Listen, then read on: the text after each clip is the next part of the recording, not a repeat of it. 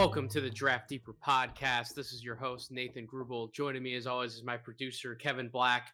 We are back, part two of 30 questions for 30 NBA teams. I have my same boys back with me, Brett Usher and Jacob Birkinshaw from the Overstated NBA show. If you didn't check out part one, where we went through all of the Eastern Conference teams, definitely go listen to that one. But we're locked in for the Western Conference today.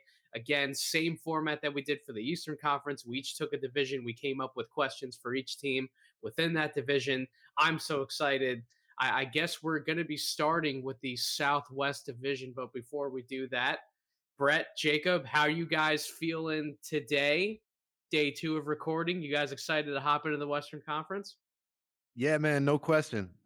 Definitely had a blast doing the Eastern Conference yesterday, and yeah, I'm ready for more. Yes, sir. Just spent like 3 hours on a train today, coming back to London, but I'm ready to go again. So these two actually chose these divisions, I think, even quicker than they did for the Eastern Conference, as Jacob just mentioned in our group before we got on to record. He has the South Best division, as he wants to aptly title it, and then Brett has quite literally all of his damn pet NBA teams in the division that he chose. So this should be a really interesting podcast with a bunch of different opinions. But let's get right into it. So Jacob, Southwest, South Best division, whatever the hell you want to call it. Who's the first team we got today?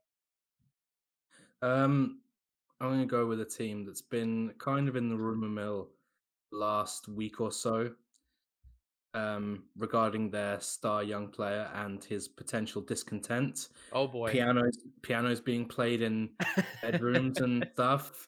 You know, there's a lot of news going around there. So my question is, for the New Orleans Pelicans, will David Griffin survive this season? Ooh, that's a great question. I don't know the answer. I don't know the answer to that question either, to be honest. This might be the one question that we all ask ourselves, and we're really all stumped to give an answer. So David Griffin hasn't necessarily been with the team too long. However, I don't know if I see the path for the Pelicans to make the playoffs or definitely be within like the top 6 seeds. Maybe they can secure one of the play-in spots, but I don't know how they would get into the top 6 race, let alone even if they make it through the play-in round, how they would even make it out of the first round of the playoffs in the West, because the conference and the quality of the conference is just so deep, as it always is. So, yeah, that might be our answer right there. Maybe David Griffin doesn't necessarily survive too much longer after the conclusion of this year. I obviously don't think the Pelicans would engage in, swapping out executives mid-season and making a rash decision quite like that. I know the Minnesota Timberwolves just made a rash decision, but their hand was kind of forced given other circumstances. I don't see something like that playing out in New Orleans. But Brett, what kind of season do you envision for the Pelicans? Am I just being down on them? Maybe I should put a little more respect to Zion and Brandon Ingram's name. Do you see a little more success for them, or am I kind of along the right train of thinking here? Man, I was pretty optimistic about this team until we found out about Zion's broken foot that he's Yep. recovering from. That apparently happened like earlier in the summer, I think, but we're just kind of finding out about it now, which is really strange. It almost makes me wonder when the Pelicans found out about it, and there just seems to be so much disconnection within that franchise that nothing would surprise me at this point. But yeah, I mean, we've talked about it on previous podcasts, and I think even on our own Western Conference preview that we recorded the other day and haven't finished or released yet. I think I was talking about Zion maybe having like an MVP caliber season on an individual level. Yep. That doesn't seem so realistic now. Considering that even if he is ready to start the season, he's going to be behind in conditioning. He obviously didn't look like he was in the greatest condition at media day, so that definitely dampens my expectations on this team. Yeah, Griffin has not, you know, done well so far there, and I just wonder, like, what has he really done? Period in the NBA. Like, I question their hiring of him in the first place based on his track record. It's like he's had some good things happen, like LeBron coming back to He has the Cleveland. best lottery luck of anybody in the NBA. That's what he's done for teams, Yeah, basically. yeah. He's like a good luck charm.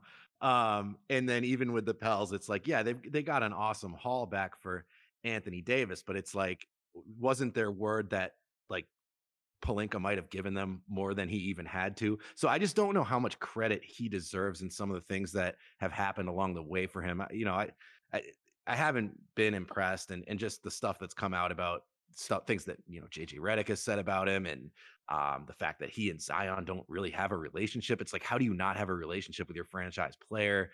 And I don't know how much of that is blame should be placed on him there, but yeah, I don't know that it would be like an in-season move getting rid of him, but I could see if things don't go well this season, maybe they move in another direction next summer. The timing would make a little more sense there. As far as my expectations for this team, even with the Zion thing, assuming he can get back to where he was last year, which I think is realistic. Maybe not right out of the gate, but he just kind of got to look at him as a slow starter, especially this season. I think they have a chance at the playoffs for sure. I have them pegged as a play-in team, probably in the 7, 8, 9 range. They're a very talented team. Obviously, I think Ingram's going to have a really big season. I don't know that there's going to be that big of a gap between Zion and Ingram if we're talking about the team's best player. Um, and I think we talked about it a little bit on Twitter today, but just who's going to be their starting point guard? That is still a question. I like Nikhil Alexander Walker in that role. I think Valanciunas was a big upgrade over Steven Adams. Devonte Graham, underrated signing. I think people are kind of just looking at him as almost an afterthought, but I think he's a really nice player. In terms of doing what he does well. So overall, I like the talent. I don't hate the construction of the roster. I'm excited about Willie Green coming in, new coach, new voice, guy that could probably relate to the players a lot better than Stan Van Gundy could. So I'm still probably more optimistic than most. Play in would be my verdict, and anything below that, I think you really got to start looking at moving on from Griffin. I just see this team as the Chicago Bulls of the Western Conference. Like we know that they're going to score a ton of points because they have Zion and Brandon Ingram are both capable of averaging somewhere between 25 to 27 plus. Jonas Valanciunas is capable of averaging 18 to 20 points. Devonte Graham has proven he can average a consistent 14 to 16 points. And then you piece together Nikhil Alexander Walker, Josh Hart, what Trey Murphy can give you, what Kyra Lewis can give you, Tomas Satoransky, you'll have plenty of offense to go around from virtually every position you have on the roster. But where's the defense going to come from? Who's actually going to step up and properly defend people? They like if we're trying to build a starting lineup, like Josh Hart technically has a case to be in the starting lineup because he's arguably the best perimeter defender that they have right now, unless Trey Murphy inserts himself in the conversation a little early.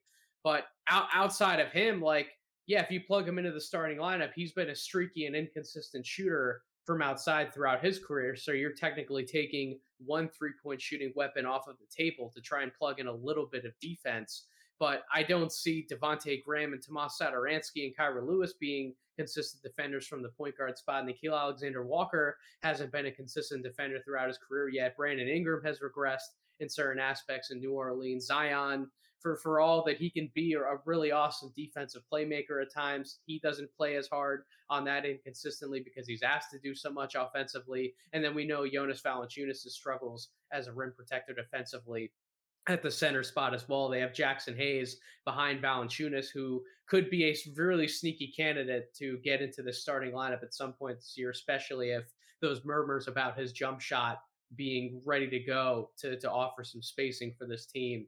If those rumors are legit, then he could end up in the starting lineup at some point, especially if, I don't know, maybe Jonas Valanciunas could be in some really weird midseason trade. A lot of pressures on New Orleans. David Griffin wants to make a move. Who the hell knows? But that's really my concern with the team. I just don't know if they're going to be able to stop people to win enough high leverage games to where you're saying, okay, this is the squad that we can build around for the future. We have enough pieces here. Let's trust David Griffin. Let's continue to build this roster out. What do you think about all that, Jacob?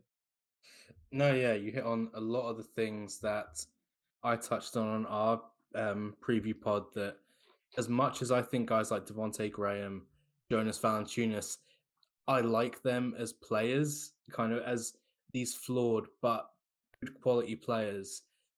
This is almost to me like the worst possible scenario where you have these really strong, like a wing creator in Brandon Ingram and this really strong finishing forward, but neither of them have shown a lot of defensive ability. Like Brandon Ingram showed signs a couple of years ago, but haven't seen much from him. And obviously Zion, like you said, for all the tools, it seems more likely he'll be like a Charles Barkley on defense than, Michael Jordan.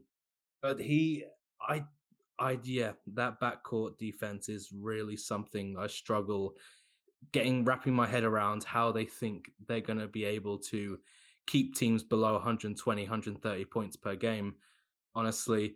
So I probably should have phrased my question more. Do you think David Griffin will be the GM on opening night 2022 for the No. New Orleans Pelicans? And yeah, that's where I think, yeah, because I agree. I think as much as this team is kind of badly run, I mean, I know there's all the talk, the owners actually, they're the Saints owners. They're not really concerned about the Pelicans. As much as that might be true, I don't think any franchise without some like real high level internal dysfunction or like a big rift in the actual team, I don't see them getting rid of him mid-season. I think the only way that David Griffin is the GM for the opening of the 2022-23 season, guys, is if Kyra Lewis makes a pretty significant jump this year and he proves that he's ready to take on the starting point guard duties. And for what I said about Jackson Hayes as well, if he shows that he's ready for more responsibility on both ends of the floor, because then you plug in two young guys who are still on reasonable contracts, and then you can start to play with some of those other pieces on the roster, make a few moves. Maybe you really start to see the future coming together, even if it's not, grand success this year, because I think we're all in agreement we don't see this team having grand success this year. But if you can at least see the outline to be able to make moves and bring in other pieces where you see fit, if the starting lineup to success can become Kyra Lewis, Trey Murphy, Brandon Ingram, Zion, and Jackson Hayes, then I think we're talking. But I don't know if I buy that those two bookend players are ready to step into the starting lineup at some point and handle more of that responsibility. I think this team's going to need at least another year to see some of that form together, and another year. David Griffin's already apparently on the clock with Zion's camp. So that, yeah, to answer your question, Jacob, well, your second question, I don't see him being there. Brett, what do you think? Yeah, I don't see him being there either. And I think really what it's going to take to keep him there would be for Zion to actually come out and like publicly endorse him. Anything short of that, I don't think is enough just because he is everything to that franchise, Zion that is. And if he doesn't have not only like a great relationship, but like a relationship at all with David Griffin, like it's just that's not the guy you want there. And I think we've seen that teams are not hesitant to move on from the front office guys. We saw Gerson Rosas in Minnesota, and I could see something similar with New Orleans. Or maybe if they far exceed expectations this season, everybody seems happy. Maybe he's there, but I don't think it's going to be enough to keep him there. I think there's going to be somebody else in that position this time next year. Everybody loves the idea of Point Zion, myself included, but given everything that we've already seen with Zion's medical history, just heaping and heaping and heaping more responsibility on his plate to not only be the primary scoring option for this team, but also the primary playmaking option, if that's really the direction they're going to head. I'm sorry, that's not a recipe for success. You can't ask Zion to do every single thing for this team offensively, both from a scoring standpoint and an initiation standpoint. You have to get the point guard situation figured out. You have to have another capable lead ball handler there next to Zion and in between Zion and Brandon Ingram, and you have to let those guys focus on what they do best, which is ultimately score the basketball first and make plays for somebody else second. You need somebody else in that lineup who can just be the guy to figure everything out for the offense. I don't think that should be Zion full time. And until they get that point guard situation figured out, I just don't see how this team progresses forward any more than what they did last year. But so sorry to have a little bit of a bleak outlook for the New Orleans Pelicans because they are one of my favorite teams to watch because of Zion and Brandon Ingram. But that's where I sit with the team right now. So Jacob, who's next, my friend? Next up, we're gonna go to Houston. And my question for the Houston Rockets is who ends this season? I think we can assume Houston are going to make the playoffs. We can pencil that in. So just in the regular season. No, we're gonna Sharpie that in, Jacob. I'm Sharpie. We're gonna Sharpie in. Etch it in stone. That who will be the top scorer for this team this year? Oh, wow. Yeah. This question hurts. This fucking hurts. So the sensible man in me should say Christian Wood. Mm-hmm. The very excited draft analyst in me wants to say Jalen Green. But then the gambling man in me wants to say Kevin Porter Jr. And I might say Kevin Porter Jr. just for the fun of it, because I think that he's going to have a tremendous breakout year. I think that this whole thing with wanting to not necessarily have John Wall there, it's not because of only losing games. I think that they see something in Kevin Porter Jr. They see some of the success that he had last year. And honestly, this man has every trick in the book when it comes to scoring the basketball from the point guard position. He can make a shot from anywhere on the floor. He has one of the most underrated and slickest handles in the NBA. He has all of the craft. He has the step back moves. He can shoot from the outside. His playmaking does have just a few small levels that can go up a little bit to really make him a standout, like a 6, 7, 8 assist point guard, maybe in like another year as he gets more comfortable playing the position full time. I probably envision him having somewhere between 4 to 5 assists per game this year, but I think next year that could take a jump. But really, when we talk about scoring and what he's going to be able to do now that he'll be much more comfortable in the role. You have guys like Christian Wood, you have Daniel Tice, you bring in Alper and Şengün and Usman Garuba. You have multiple bigs who are very comfortable both picking and rolling to the basket as well as picking and popping, and just setting KPJ up in a system where not a lot of hard decisions need to be made. It's a lot of easy, simple 1 or 2 look reads. That's how you're going to get him more comfortable passing the basketball on a full-time basis. And that's how you're going to unlock more of his playmaking game. It's taking the baby steps and then evolving it out a little bit. And this is a very young team. They're not going to be running any complex offense. As long as these guys are on their toes, they're diligent, and they get themselves open and they execute correctly, Kevin Porter Jr. will be able to make the easy passes. So I see him being the complete offensive dynamo for this team. And the more situations where you get him in different pick and roll, pick and pop plays, he's also going to be able to score out of those sets as well, I think, at a very high level. So I'm going to go with Kevin Porter Jr. and had fun with it. What do you think, Jacob? I honestly didn't know the answer when I asked the question. I just thought it would be a really horrible question to ask. For the most part. Yeah, I feel like you. It came down to those kind of 3 guys: Kevin Porter Jr., Jalen Green, and Christian Wood. Obviously, Christian Wood, the established 20-point per game scorer, the guy who probably right now has the most kind of. I think I'm going to go with Christian Wood just because I see the amount of space and the amount of pressure. I think Jalen Green and Kevin Porter Jr. can put on a defense. I think Christian Wood is going to be the outlet for that pressure. And I think he having that experience will probably mean that it's going to be him as, a 19 point per game scorer. Because if Jalen Green averages 20 points per game, then he is just going to explode in popularity. I think the same is probably true with Kevin Porter Jr. to an extent because, like you said, he has a lot of point guard skills. He has quite an attractive game. Maybe not the explosive kind of interest that someone like Jalen Green can grab off TV screens. But yeah, I think I'm going to go with the conservative kind of answer that Christian Wood, the guy who is currently the best scorer on the team, will be the best scorer again next year, I think. So can I give you a hot take before Brett answers the question? Hmm. I think that all three of them are going to average 20 plus points per game.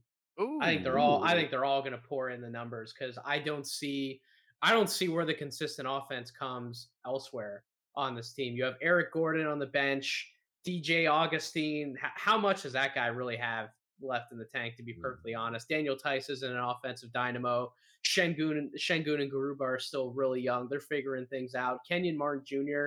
may be a sneaky candidate to kind of be like the fourth or fifth leading scorer on the team, even if he's coming off the bench, because I think that they just have so many different ways to be able to get somebody like him involved. But Mhm. yeah, I don't see where the offense is going to come from on a consistent basis anywhere else. So I think that all three of those guys are going to go off this year. Yeah, I mean, I look, man, that wouldn't surprise me at all. And it's for exactly what you said, because behind those three guys and other than Eric Gordon, it's like, who else is really gonna score? Okay, yeah, maybe KJ Martin's like a double figure scorer. But that wouldn't surprise me at all if they all hit 20. I definitely think they're all gonna be in that neighborhood. Look, you're not gonna find a bigger Kevin Porter Jr. fan than me. I love that kid. And he showed what he can do as a scorer after coming up from the G League last year. He scored 50 points in a game at the age of 20. I believe he was the fourth youngest player ever to score 50, behind LeBron, Brandon Jennings, and Devin Booker. So we know what he can do. He's a bucket.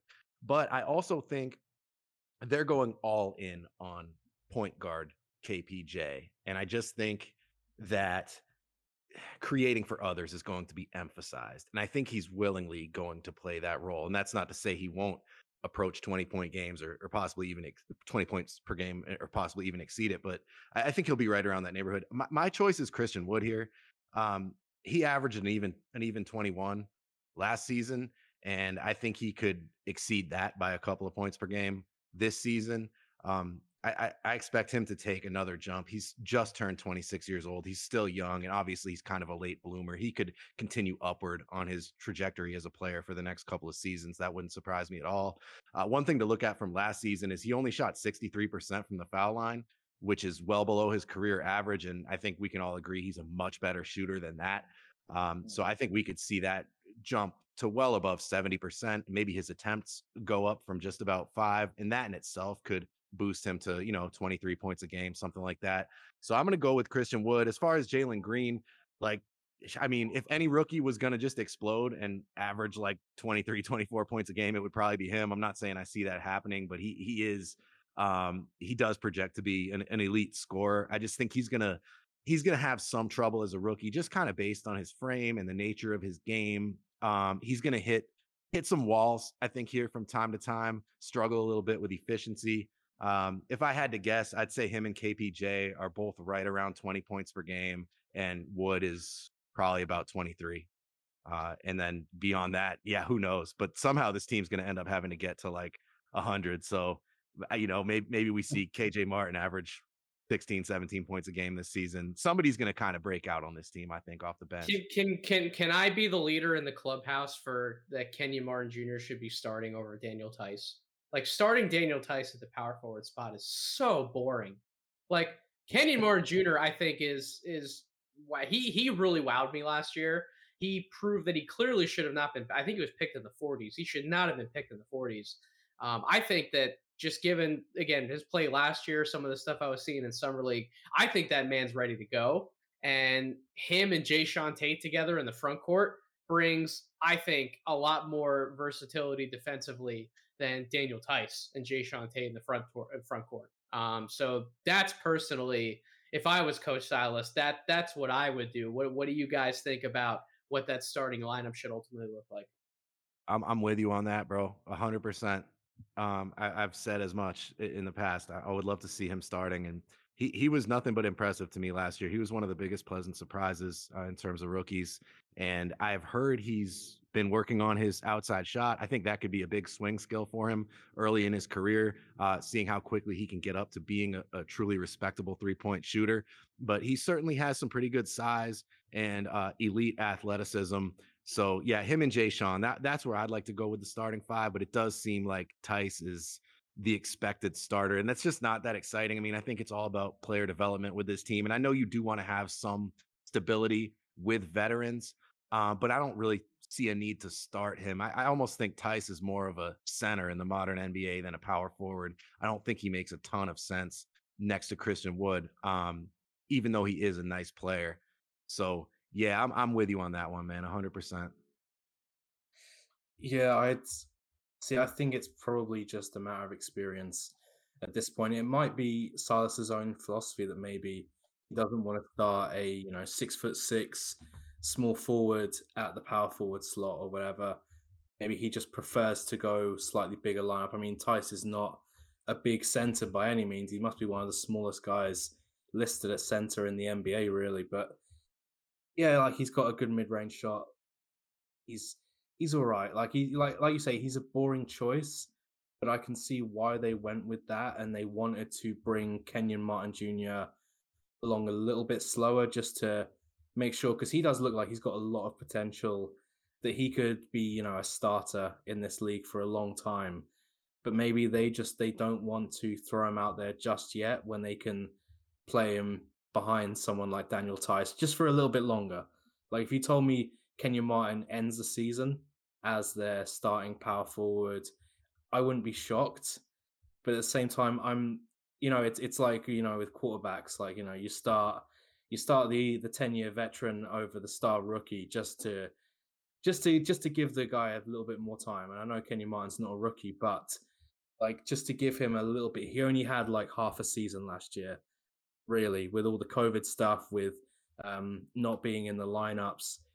So yeah, I still feel like he might have a bit more development before he's ready for that kind of jump.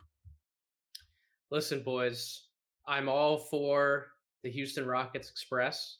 I'm going to watch a ton of them on League Pass.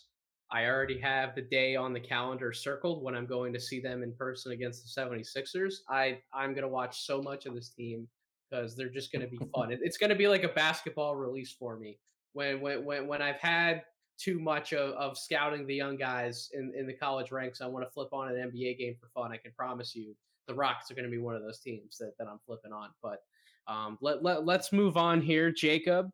Next team. Yeah. Um.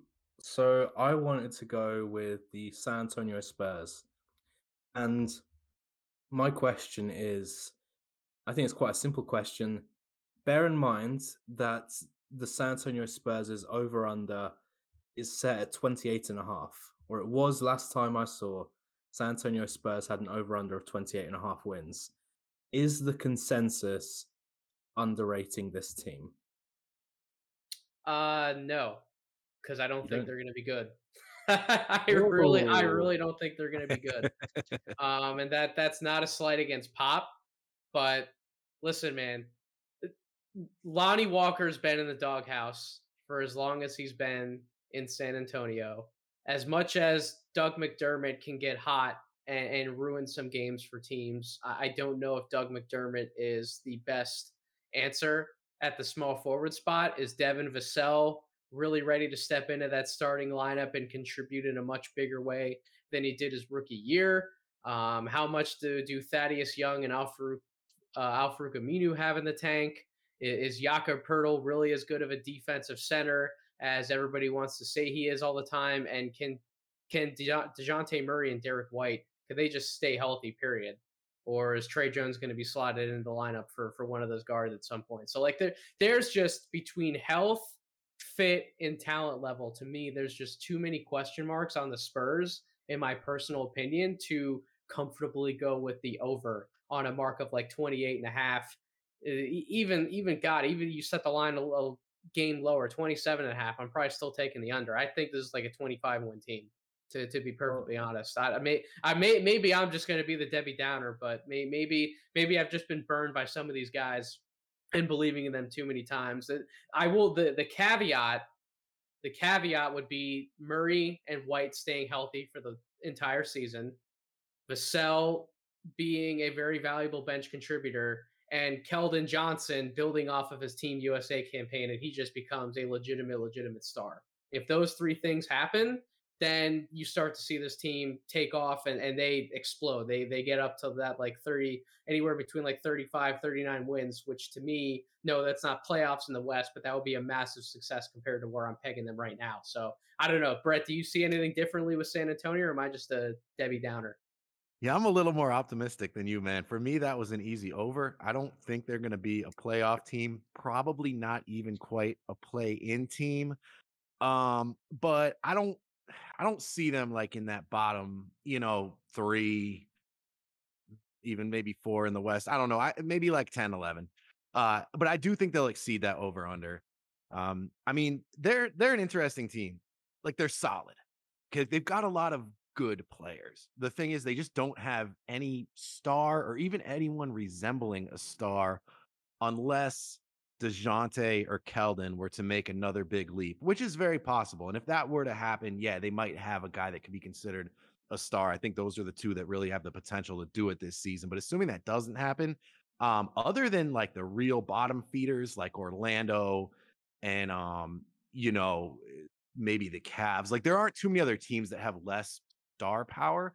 But if you just look down their roster, like they've got a lot of legit NBA players: DeJounte Murray, Bryn Forbes, Derek White, Lonnie Walker, Devin Vassell, Doug McDermott, Keldon Johnson, Thad Young, Jakob Pertl, Zach Collins. Like they are solid. They have like 10 good NBA players.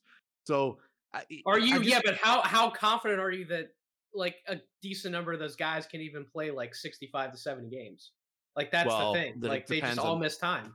Yeah, yeah, yeah. I mean, DeJounte's had his injury concerns, but I'm not as worried about him going forward. It would mostly be like Zach Collins, obviously. I mean, I don't even. He's not going to be ready for the start of the season. I don't know, maybe December, January for him. He's just kind of a wild card for them, like a kind of a low risk, high reward move, bringing him in. But I do like him as a player, but I'm not really factoring him into this because he's a total question mark in terms of health. But I mean, I guess like my big question with this team is like, what's their kind of like wing, like their shooting guard, small forward rotation or pecking order really going to look like by the end of this year? Like, or even by midseason, like does Devin Vassell get more minutes than Lonnie Walker? Where does Doug McDermott fit in? Like, is Keldon more of a 3 or more of a 4 this season? If Thaddeus Young sticks around and starts at the 4, Keldon's probably got to play 3. So I just think that's like their biggest question mark. And it's funny because I probably said the exact same thing about them last year, and then Yep.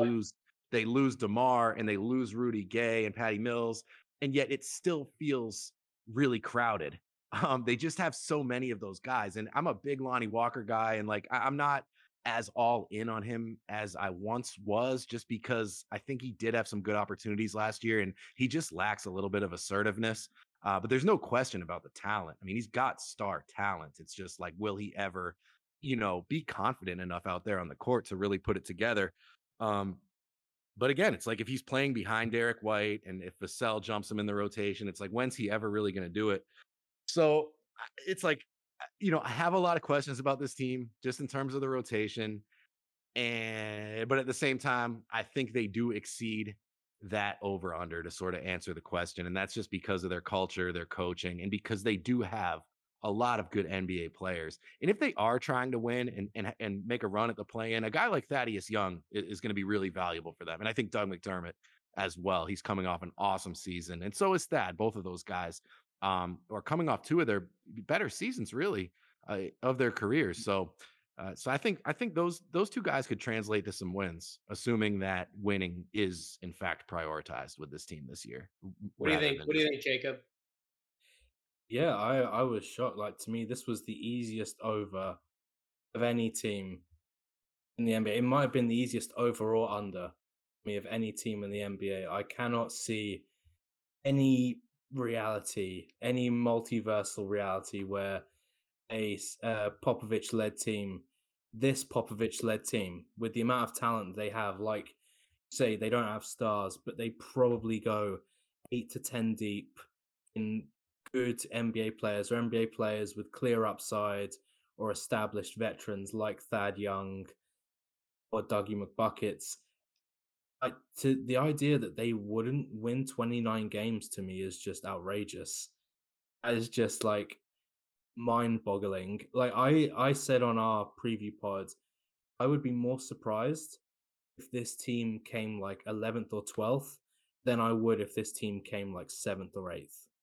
I would be a lot more surprised if this team, like, I do think they probably end up around like the 10th, 9th slot, but I do think they're a playing team going It could forward. I be. like, yeah, I The, the, like all the, these guys. the thing with them, and like I kind of remember saying this about the Knicks last year, is like no matter how bad their offense is, they're gonna be so good defensively that they might make some noise. And I really think that applies to this Spurs team. When you look at DeJounte is an all defensive caliber defender. Jakob Poeltl might be the most underrated defensive player in the NBA. Anytime I watch the Spurs, I always say this, but like you can see the fear in the guys going to the rim when Jakob Poeltl's there. He terrorizes and terrifies opponents that are attacking the rim. Like he is a presence in there. And then you add in a versatile player like Thad Young. Devin Vassell, I think, has a lot of Mikal Bridges in him defensively, kind of to be that kind of player. So, and then just with the coaching, like I think this is going to be a good defensive team for real. And I think that gives them a floor where they're not dreadful, where like they're at least a 30-win team. Mhm. Man, You're on your own here, Nathan. You're on your own on this one, buddy. Wasn't expecting it. So if I'm correct, they were 33 and 39 last year, right? Yeah. That was with DeMar DeRozan, Rudy Gay. So they had Patty Mills. They had better vets in place. Now you're essentially stripping those guys away. You're not necessarily replacing them with anything of significant value.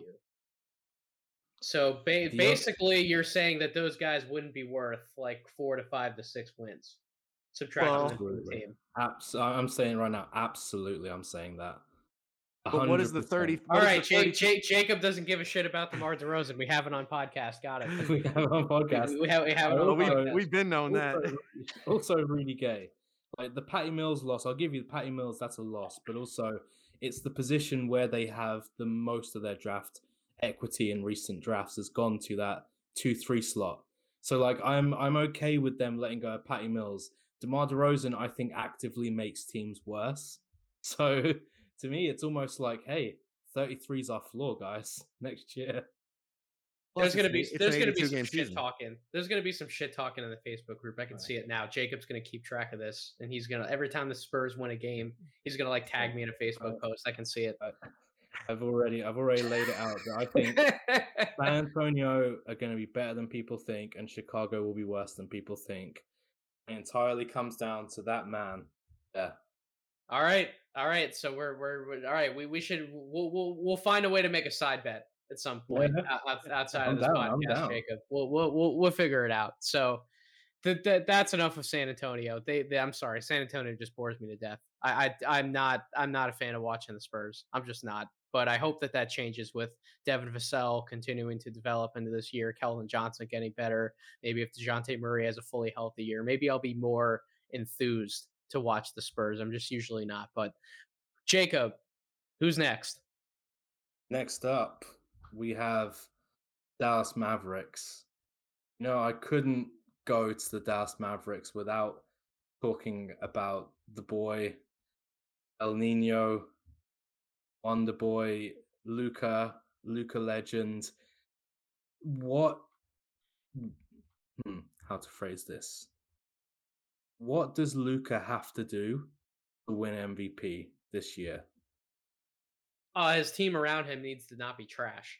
That's exactly what needs to happen. I think if that happens, I think Luka is favored by a lot of odds makers to win MVP for a reason. I mean, last year, almost 28 points, 8 rebounds, 9 assists per game with a 25.3 PER.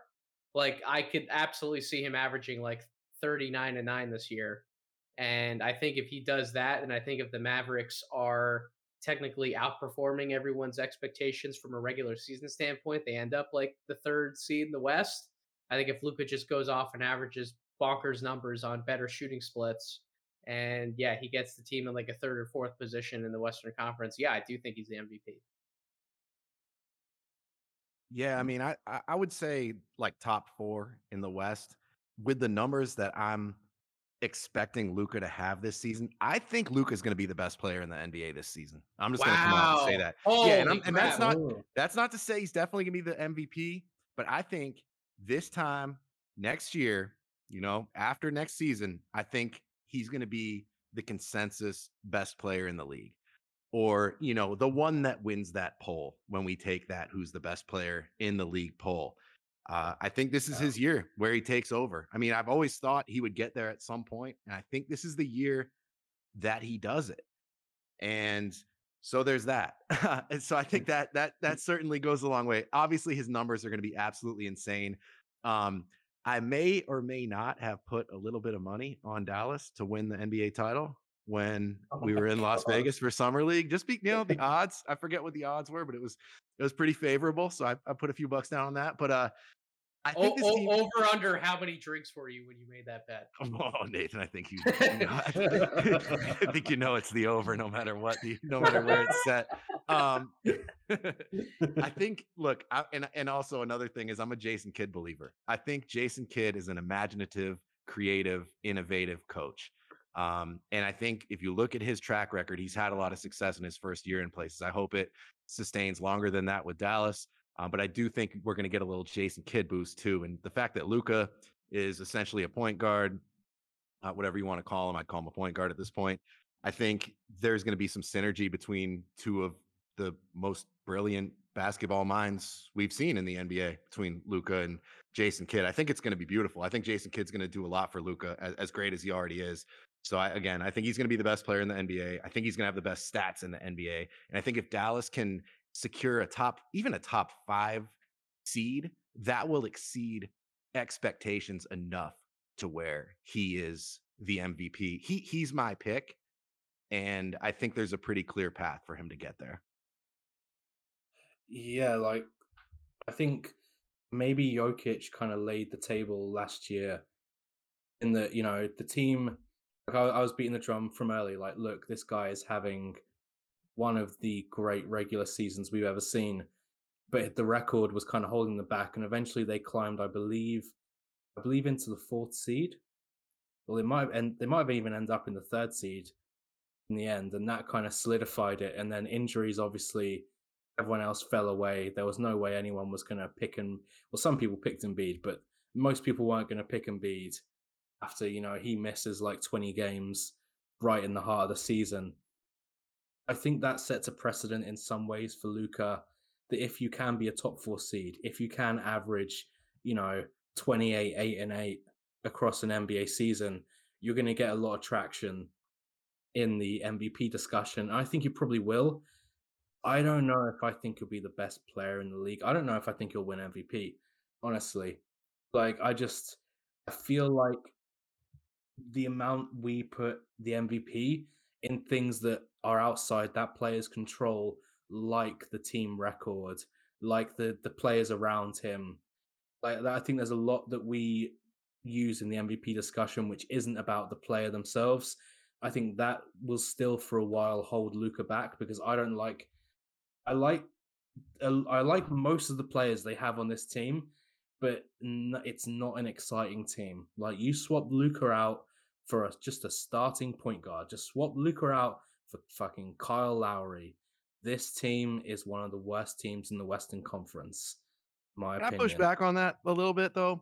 Like, You Go can. ahead, because I was going to ask the same question, Brett. no, well, That's where I was going. I think this is where we're all going with this team. Where everybody seems to be talking about is like the construction of this roster outside of Luka. It's almost as if it's talked about as Luka and a bunch of nobodies.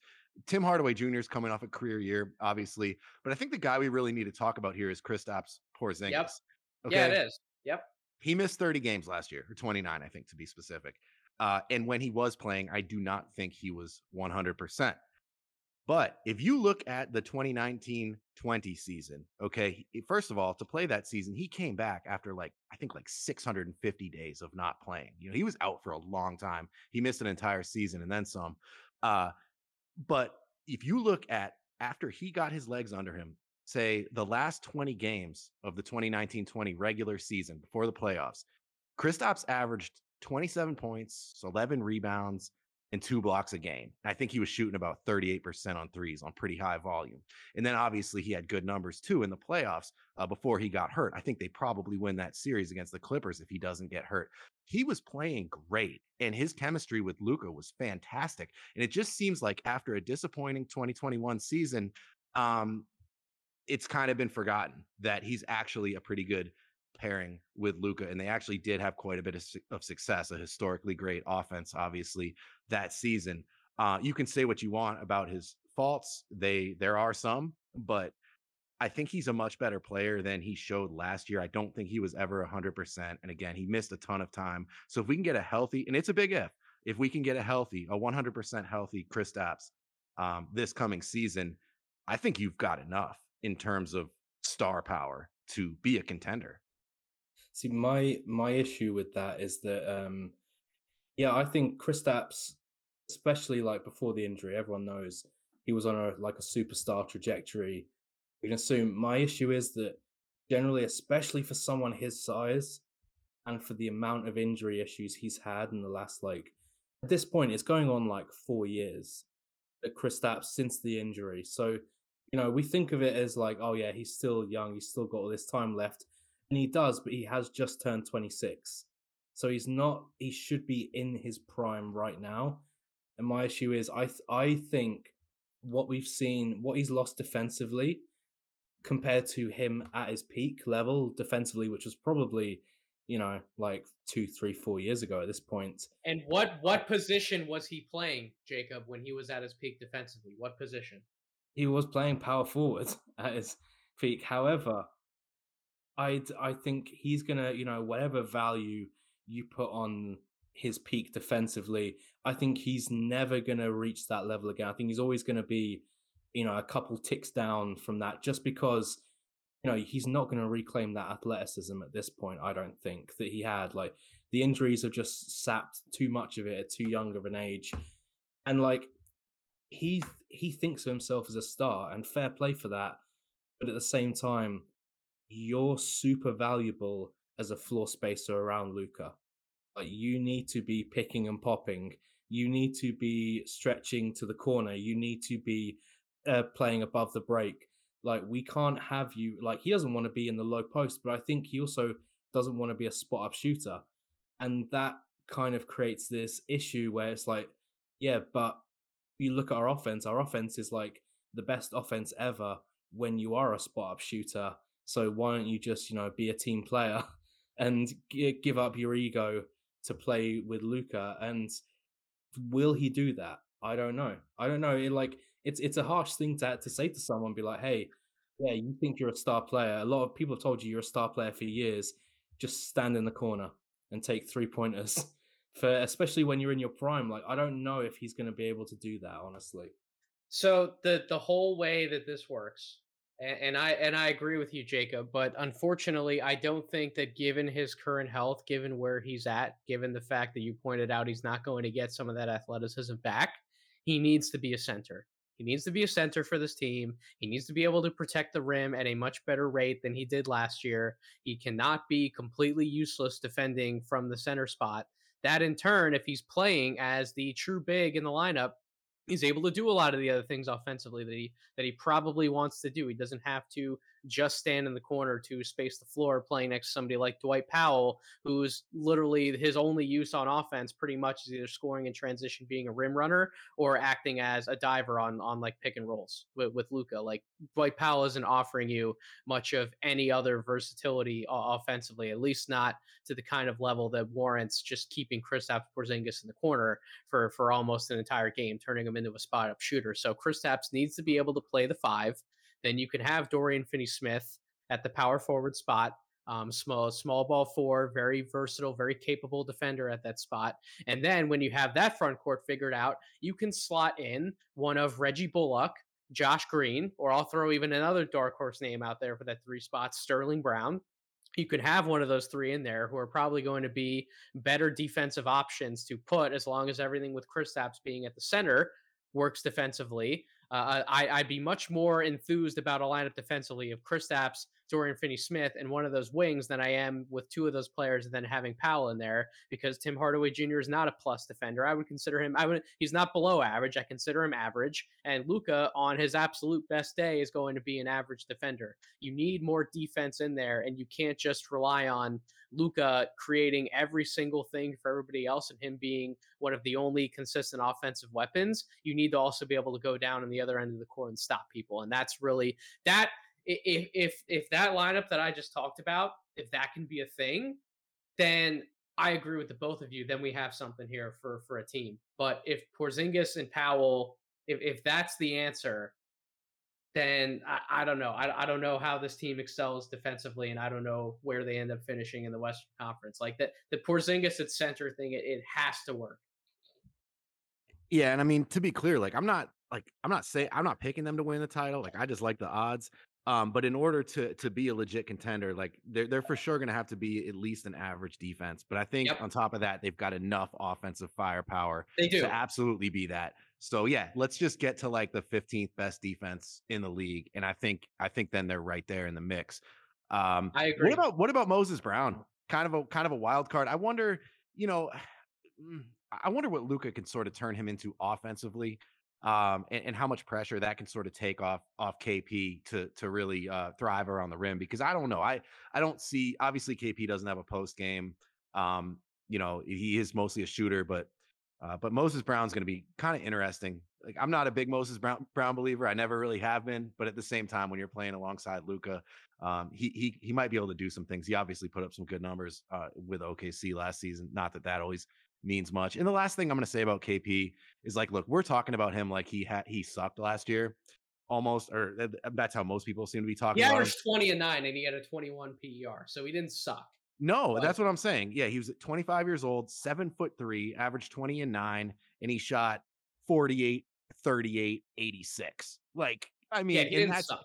No, and I think the rim protection is where we will see him bounce back, assuming he is at full health, where like, and I know like we all know well enough that blocks aren't the greatest indicator of rim protection ability anymore in the NBA, but still you saw his blocks go from 2.0 2.4 a couple seasons in New York to 2.0 in 2019-20, and then all of a sudden to 1.3 last season. So I think that drop off right there is indicative of his decline as a rim protector, and hopefully that's just a temporary decline from the Mavs standpoint. And I think that's one of the things that we're really going to see bounce back is his impact as a rim protector if he's back to full health.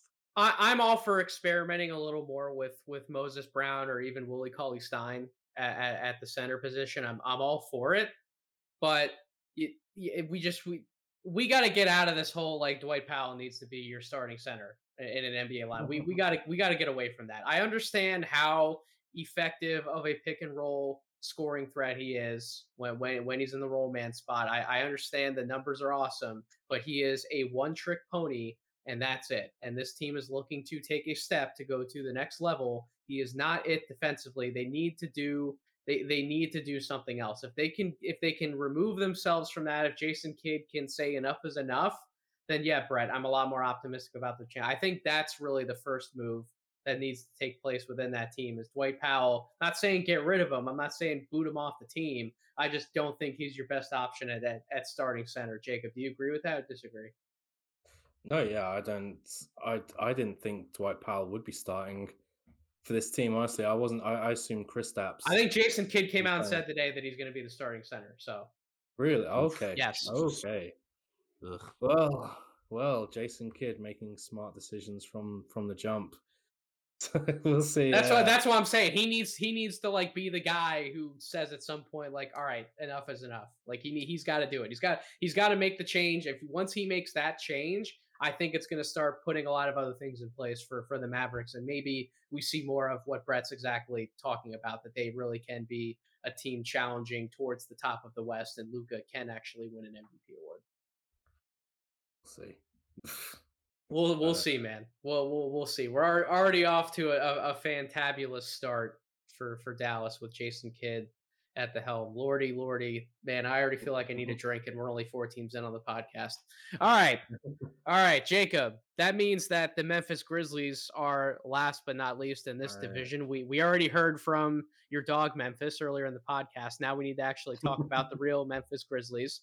What is your question for this team that is still beloved and dear to my heart? and to mine, Nathan, and to mine. My question is, because I am quite bullish on this team. I don't know relative to the rest of the kind of media landscape how bullish I am, but my question is, why shouldn't we think that Memphis will make the top 8 teams in the West this year? Like, is there a reason why they won't? Because I see a lot of people say, they're kind of writing Memphis off in that kind of discussion, because I think there are some more kind of more attractive teams to put in that kind of discussion, like Golden State, like the Clippers, blah, blah. I'm not saying Memphis will be better than those, but those are getting more kind of traction when there are still flaws in their rosters. Why shouldn't the Memphis Grizzlies be like getting penciled in as a top 8 team in the West this year? I can't answer that for you, Jacob, because I think that they should be sharpied in the top 8 of the Western Conference this year. Right? Sharpied. And the main reason I'm saying this, first of all, this is the deepest team in the NBA. I think without question.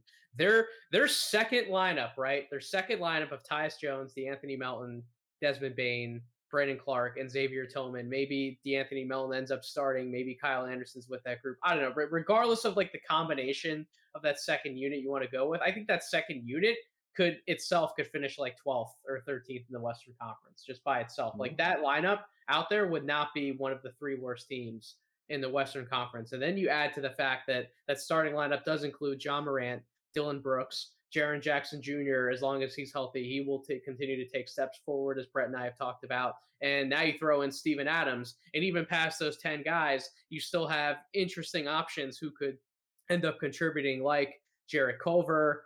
Chris Dunn, I believe, is going to be on this team. Zaire Williams, who the hell knows? Maybe Zaire Williams completely surprises the majority of us in the draft community, and he actually comes out ready to contribute like a top 10 pick at some point this year, just continuing to add to the depth of this team.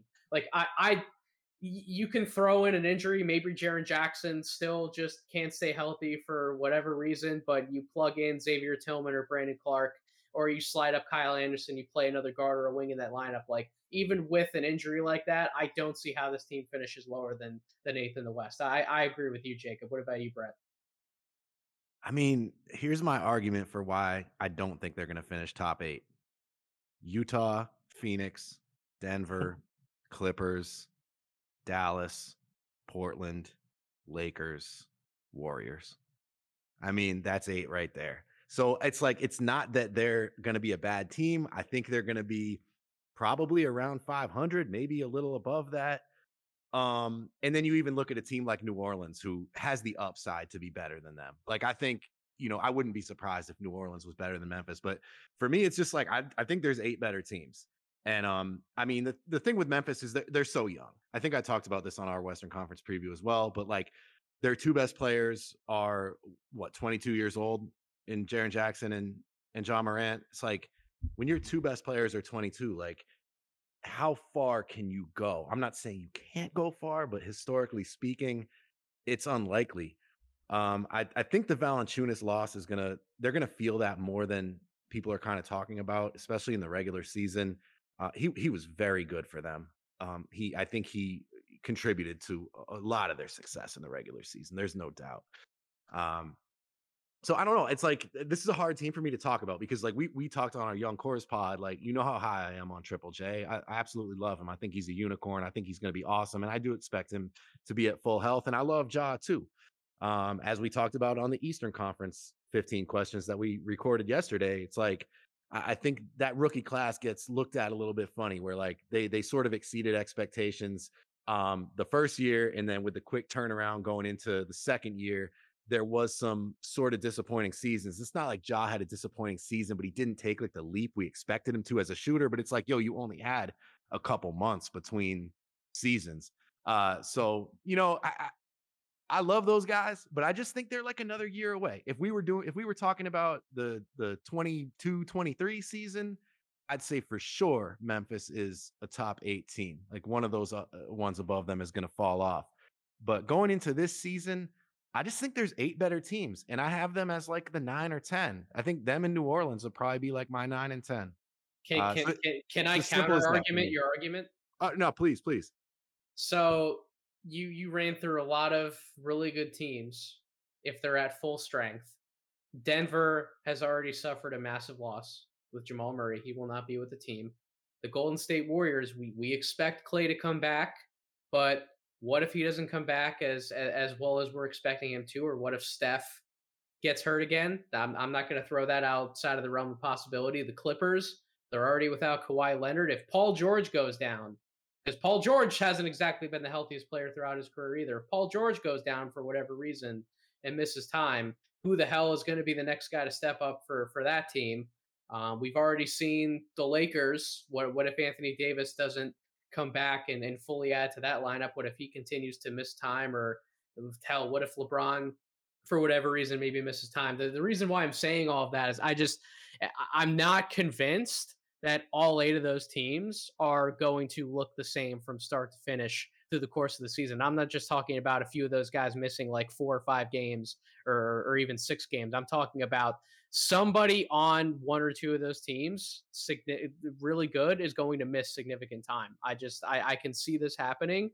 And I think if we're going to think about this through the injury lens, the team in the Western Conference that is best built at this point, given who we know is going to play at the start of the year, the team that's built best to withstand these injuries is either Memphis or Utah. Like I don't have questions about either of those teams' depths. And I think that both of those teams are built to survive an injury for some stretch of the season. And so that's why I'm going to definitely bet on those 2 teams making the top 8 versus some of the other teams that we laid out. Despite all of those other teams, Brett, we're in agreement. They're technically more talented at their highest levels than what Memphis is throwing out. I'm betting on the injury bug to snag somebody. I don't know how you feel about all of that, considering it was your question, Jacob.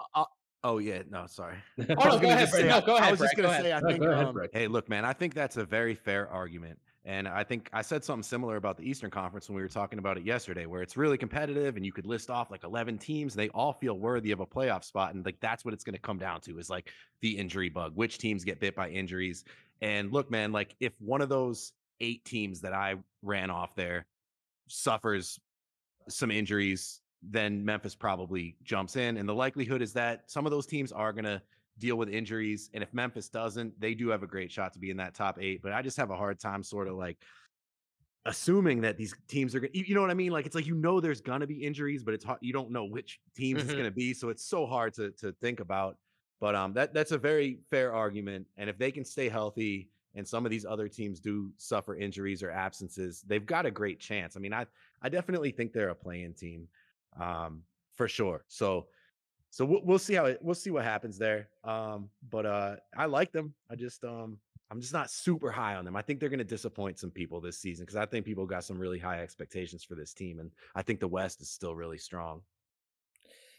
Now, my rebuttal to all of this, it's very similar to yours, Nate. That I think I would throw Phoenix in there with Utah and Memphis as a team that isn't injury proof. Like, but even if they suffer, Devin Booker goes down for the season.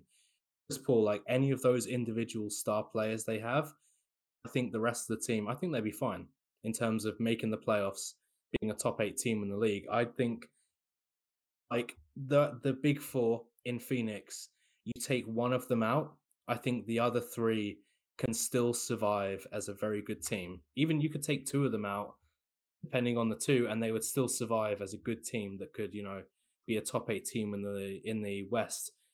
My thing with Memphis is that so last year they were 6th in defense, they were 15th in offense.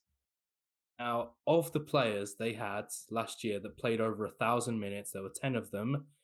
The only one they've lost is Jonas Valanciunas. The only one of them was over the age of 27 was Jonas Valanciunas. Like most of that team is 24 or younger. Like a lot of the core defensive pieces like Xavier Tillman, Brandon Clark, Dylan Brooks, D'Anthony Melton, Desmond Bain, blah, blah, blah, blah, John Morant. These guys are all under 25, or they're turning 25 this year, or they're Kyle Anderson at 27. This is still an exceptionally young team. And Jaren Jackson barely played at all last year. And to me, like, the idea of a John Morant improvement, Jaren Jackson coming back healthy, that to me, that supercharges the offense this team, which was already 15th. That's the thing. Like John Morant's already so good that, and Jonas Valanciunas, I think like they might not make a big jump offensively with the loss of Valanciunas, but overall, I think they can tread water. And I would be shocked if defensively, like if they're healthy, they're not a top 5 defense in the league next year. I honestly believe with the young players they have, there could be a year where they catch lightning in the bottle and they are just by far the best defensive team in the league. If they do that, then they could be, they could really surprise people. To me, they could really surprise people in the next year or two as like a top 3, top 4 seed even in the West. That's how high I am on this team. And like you said, Nate, how deep this team is in terms of really strong players that they've drafted and they've developed. I really love how they built this roster. Who doesn't make the playoffs though? And I know like because we don't know who's going to get hurt. So it's like, but that has to apply to Memphis as well. So it's like if those 8 teams above them, it's like, do you think Portland's not going to make the playoffs? Do you or the top 8, I should say? The format is obviously different now. Or like the Clippers, or like I can't envision any of those teams. I'm not convinced that both of those teams are locks to make the playoffs. Or the top 8, or the top 8, the top 8, yeah. I think so. I think all the teams we've listed out, Brett, the 10 that you listed, I think those are without question the 10 teams. It's just the order of where they fall. And it would not shock me if Portland also had something happen with the injury bug, or the Clippers. Like I said, if Paul George goes down for any amount of time, who the hell's going to step up and be the top scorer? Reggie Jackson, baby. No, you're going to live and die by Reggie Jackson. No. I think if I had to pick one to who falls out of the 8 that you mentioned, I'd probably go in the Clippers. I think the Clippers are going to be like a 9th or 10th seed. Okay. I'm more down on the Clippers. And that's not to tease one of the questions I may or may not have coming about that division, because that is my division, but that's probably it's one of those 2, and I'd probably lean Clippers. What about you, Jacob?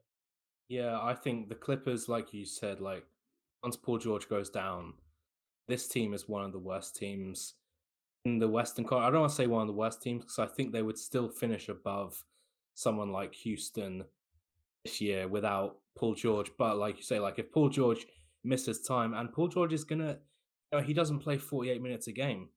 So there's still like maybe 16 minutes every game where this team has to figure out how to win without Paul George. If they can't do that, there are going to be a lot of games they're going to give up. And the same with, like you said, Portland notoriously bad for injuries, for bad luck, and just kind of underwhelming, especially when they have expectations. Like this year, we said on our preview with Portland, which hasn't, I think that's the one that hasn't come out yet because we haven't finished it, is that this is maybe the best team Portland have had around Dame. It would just be Portland's luck if that team ends up in like the 9th seed after like a really bad year. Like it would like Brett knows like, it. He's following. It feels like a good segue. I mean, we've been talking. That actually is a fantastic segue, and we will quite literally segue right into Portland, I guess. But I just want to throw in one more point since we brought up the Clippers. I mean, we talk about what happens to this team if Paul George goes down. If I were much more of a seasoned betting man when it comes to making preseason award bets, I would 100% lay some money down on Paul George. because I think Paul George will quite literally have to do almost everything Mhm. for that Clippers team to maintain the status quo of them being like a top 4 or a top 5 seed in the Western Conference. Like I think that they will rely on him to have an even better campaign than what he did when he finished third in MVP voting. I do not think that's outside of the realm of possibility. I don't know what the odds are. I haven't looked at the odds, but if I was looking to throw some money on a dark horse, I don't know how you guys feel about that. Like I would pick him as like my dark horse candidate for MVP. It's a good one. I've got one that I'm going to bring up, maybe actually in the form of a question here in a little bit. But no, I like that because if they are going to be like a playoff team, and he's healthy all year, then yeah, he's in the conversation because he will have to have been that good. And we've all seen it. He even called it his MVP season, even though he finished third. So Yep. he had an MVP season in OKC. But yeah. I don't know. I hear what you're saying though. Without him, they're in big trouble, and that would easily open the door for a team like Memphis or maybe even New Orleans to get into the playoff picture. Go ahead, Brett. Lead us in Northwest Division. We're gonna move on. I'm assuming we're gonna start with the Portland Trailblazers. Yeah, I mean, I feel like I have to now. There was some slander out there.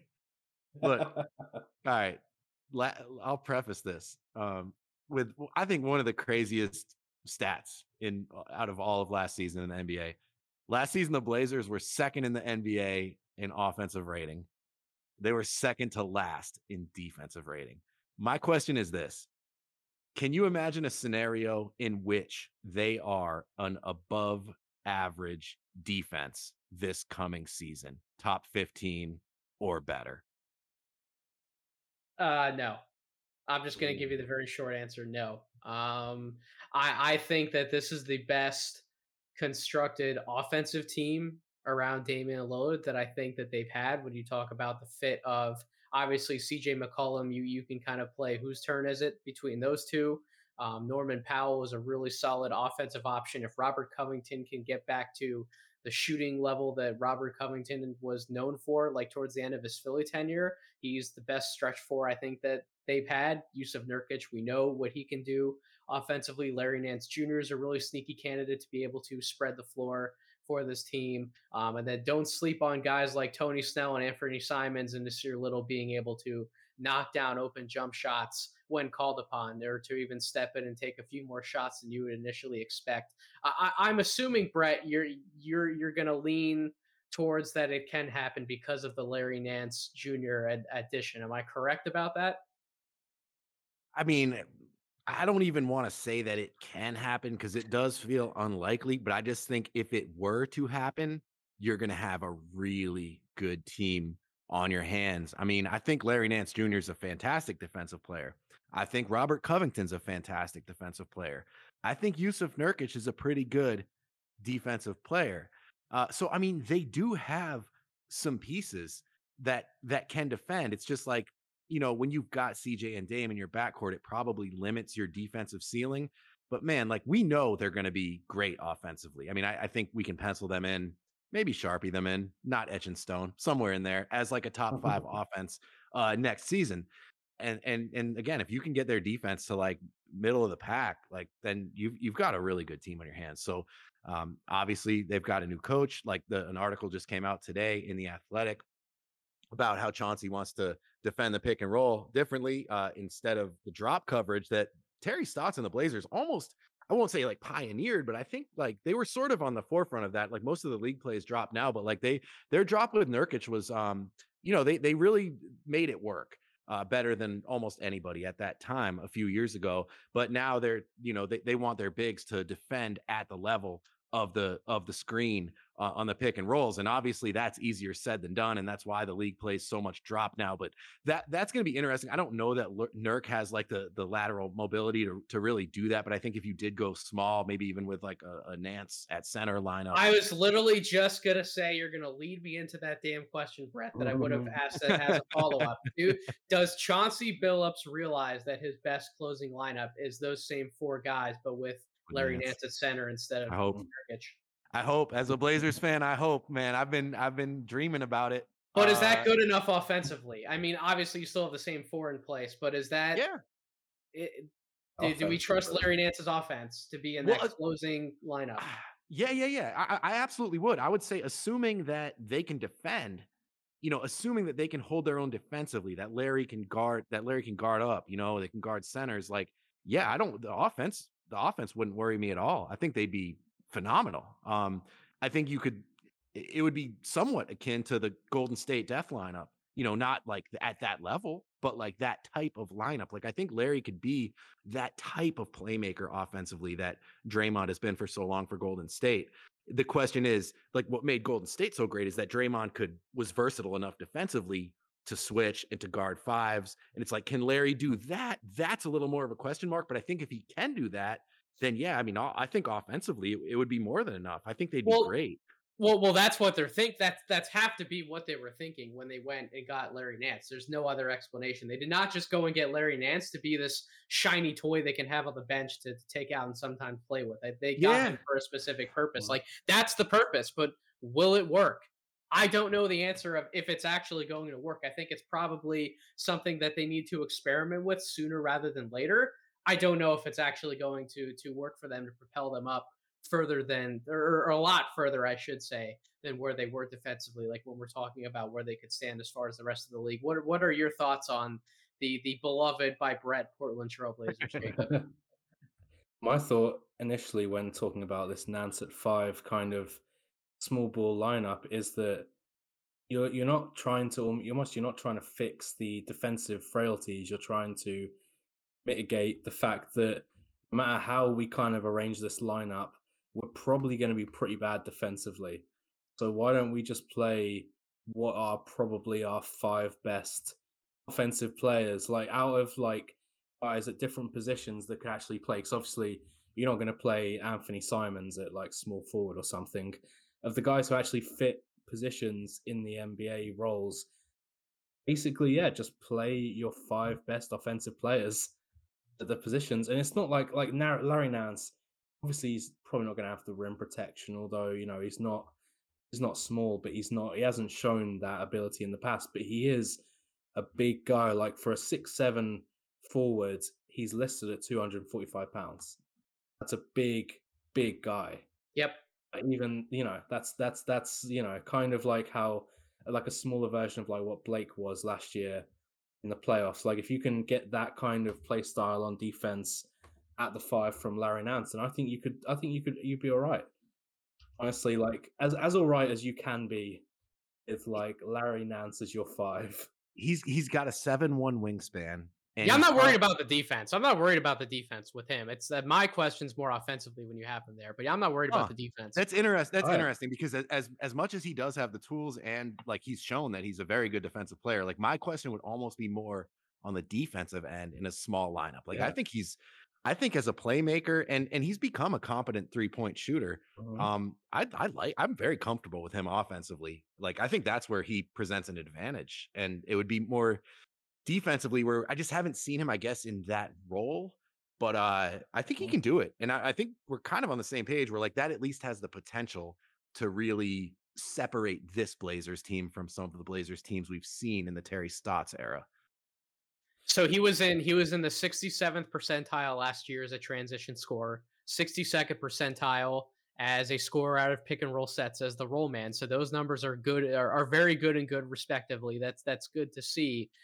Everywhere else, though, he was within the 38th percentile or below, or that would include spot up cuts, off of putbacks, off of offensive rebounds. Now, the counter argument to those numbers is, well, on jump shots overall, he was in the 64th percentile, which would show improvement. He hit Mhm. 37.3% of his jump shots overall, but was only in the 49th percentile off of what was actually registered as a catch and shoot shot. So is the catch and shoot number going to come up and be around that 65th percentile mark late in these games when he's in these closing lineups and he does end up spreading the floor, not being involved in a pick and roll set, and Dame Lillard gets him the ball in the corner? Do you trust Larry Nance to knock down those shots in high leverage situations when they have all the shooters covered? I don't know the answer to that question, and we're going to find out the answer to that question. I'm assuming, Brett, you just given what you said, you think the answer is yes to that question. You I think trust he's him. a capable shooter. I want to see him in that pick and roll. as much as possible. You know what I mean? Like, I just think that's kind of what I'm looking for. I'd rather have Covington kind of be that guy that's out there. But yeah, I'm just, I'm optimistic. This is one of my favorite squads, but I really do think this is, and I was thinking about that. That was my other option for the question. Like, is this the best team Damian Lillard's ever had? Because I think that's a fair question. But it might be a little early to make that judgment. So, Well, yeah, I think my they're going to be good though. I really do. I really think they're going to be good. I think they're going to surprise people. my question regarding your issues, Nate, with Larry Nance's offensive game is like he doesn't have to be this highly explosive, incredibly stretchy big man. He just needs to be ultimately better offensively in this roster than Yusuf Nurkic is, which is kind of like when you like frame it like that, you suddenly look at he's a 35% 3-point shooter. He shot 36% from the corner for the past 3 years on like 100 attempts. Like these aren't huge numbers, but also like 35% or 36% is pretty good for your five. And then you throw in the fact that like Nurkic is a pretty good passer, but Nance is also a pretty good passer, like, and a bit more mobile and a better shooter. Like, to me, it's not that, Nance is this incredible offensive weapon. It's that he's a better offensive weapon than Yusuf Nurkic. Yep. And we know that with Nurkic in the lineup, this is still the second, third, whatever it is, best offense in the league. So it's like you're just taking what you're already good at and adding a little bit extra to it to try to push you into being like, a transcendently good championship winning offense. And No, Nurkic is really good. Like, that's the thing. Like, Mhm. Nurkic is really good. Like, he's like, Nance isn't gonna just take, like, we're kind of talking about a lineup where we're gonna see it, but it's like, and I think we want to see a lot of it, or at least have them try it. But it's like, I mean, Nurkic is the guy. Like, he's gonna be playing 30 minutes a game, and like, I expect him to have a really nice season. He's one of the main reasons why I'm so optimistic about this team. Just to be clear, I think the Nance at center lineup could be really potent in certain situations, but overall, I think they're going to be leaning pretty heavily on Nurkic. And I've said before, I don't think he was at full health last season. I don't think he ever got back to 100% after coming back so quick, to the bubble. I think we're going to see a nice season for him. He's still pretty young, and I think he's going to have an awesome bounce back. So just to clarify though, it is actually really interesting when you actually look at the numbers as far as synergy percentiles are concerned, as well as shooting percentages. Larry Nance was technically a more efficient player than Nurkic, not just on jump shots overall, but even around the basket. Nurkic was 57.1% around the basket last year on non-post ups. Larry Nance was over 60%. So maybe that is the point, that Larry Nance could be a better option for this team overall. I think that that's essentially where even I was leaning when I said that's an experiment they need to have sooner rather than later. That, man, if that was really the missing ingredient this whole time, Larry Nance Jr. to the Trailblazers having more success, that'd be one hell of a story. That'd be Yeah. one hell of something to report on in the playoffs. But I mean, um, I've said that to everybody since that trade was made. Like, all my Blazer fan friends that I've talked to, it's like, this was kind of the guy that we've always wanted, like an athletic, two-way, playmaking power forward. It's like the guy that they've been missing pretty much the entire Dame Lillard era. So like, I don't know that he's like a panacea. Like, just maybe he doesn't solve everything right away, but he is the type of player that the Blazers have needed for a very long time. all right, Brett, who's next? All right. Sorry, we went kind of long on the Blazers, but I guess that was to be expected. No. I was expecting the Blazers rant. I'm Yeah. expecting a Timberwolves rant. I don't know if you want to just go there next. I'm expecting a Minnesota rant. Oh man, yeah, they're in this division too. Yeah, no, we'll get there. Let's go with let's go with Denver here. And I guess my question is going to involve one of my favorite young players in the league, and that is Michael Porter Jr.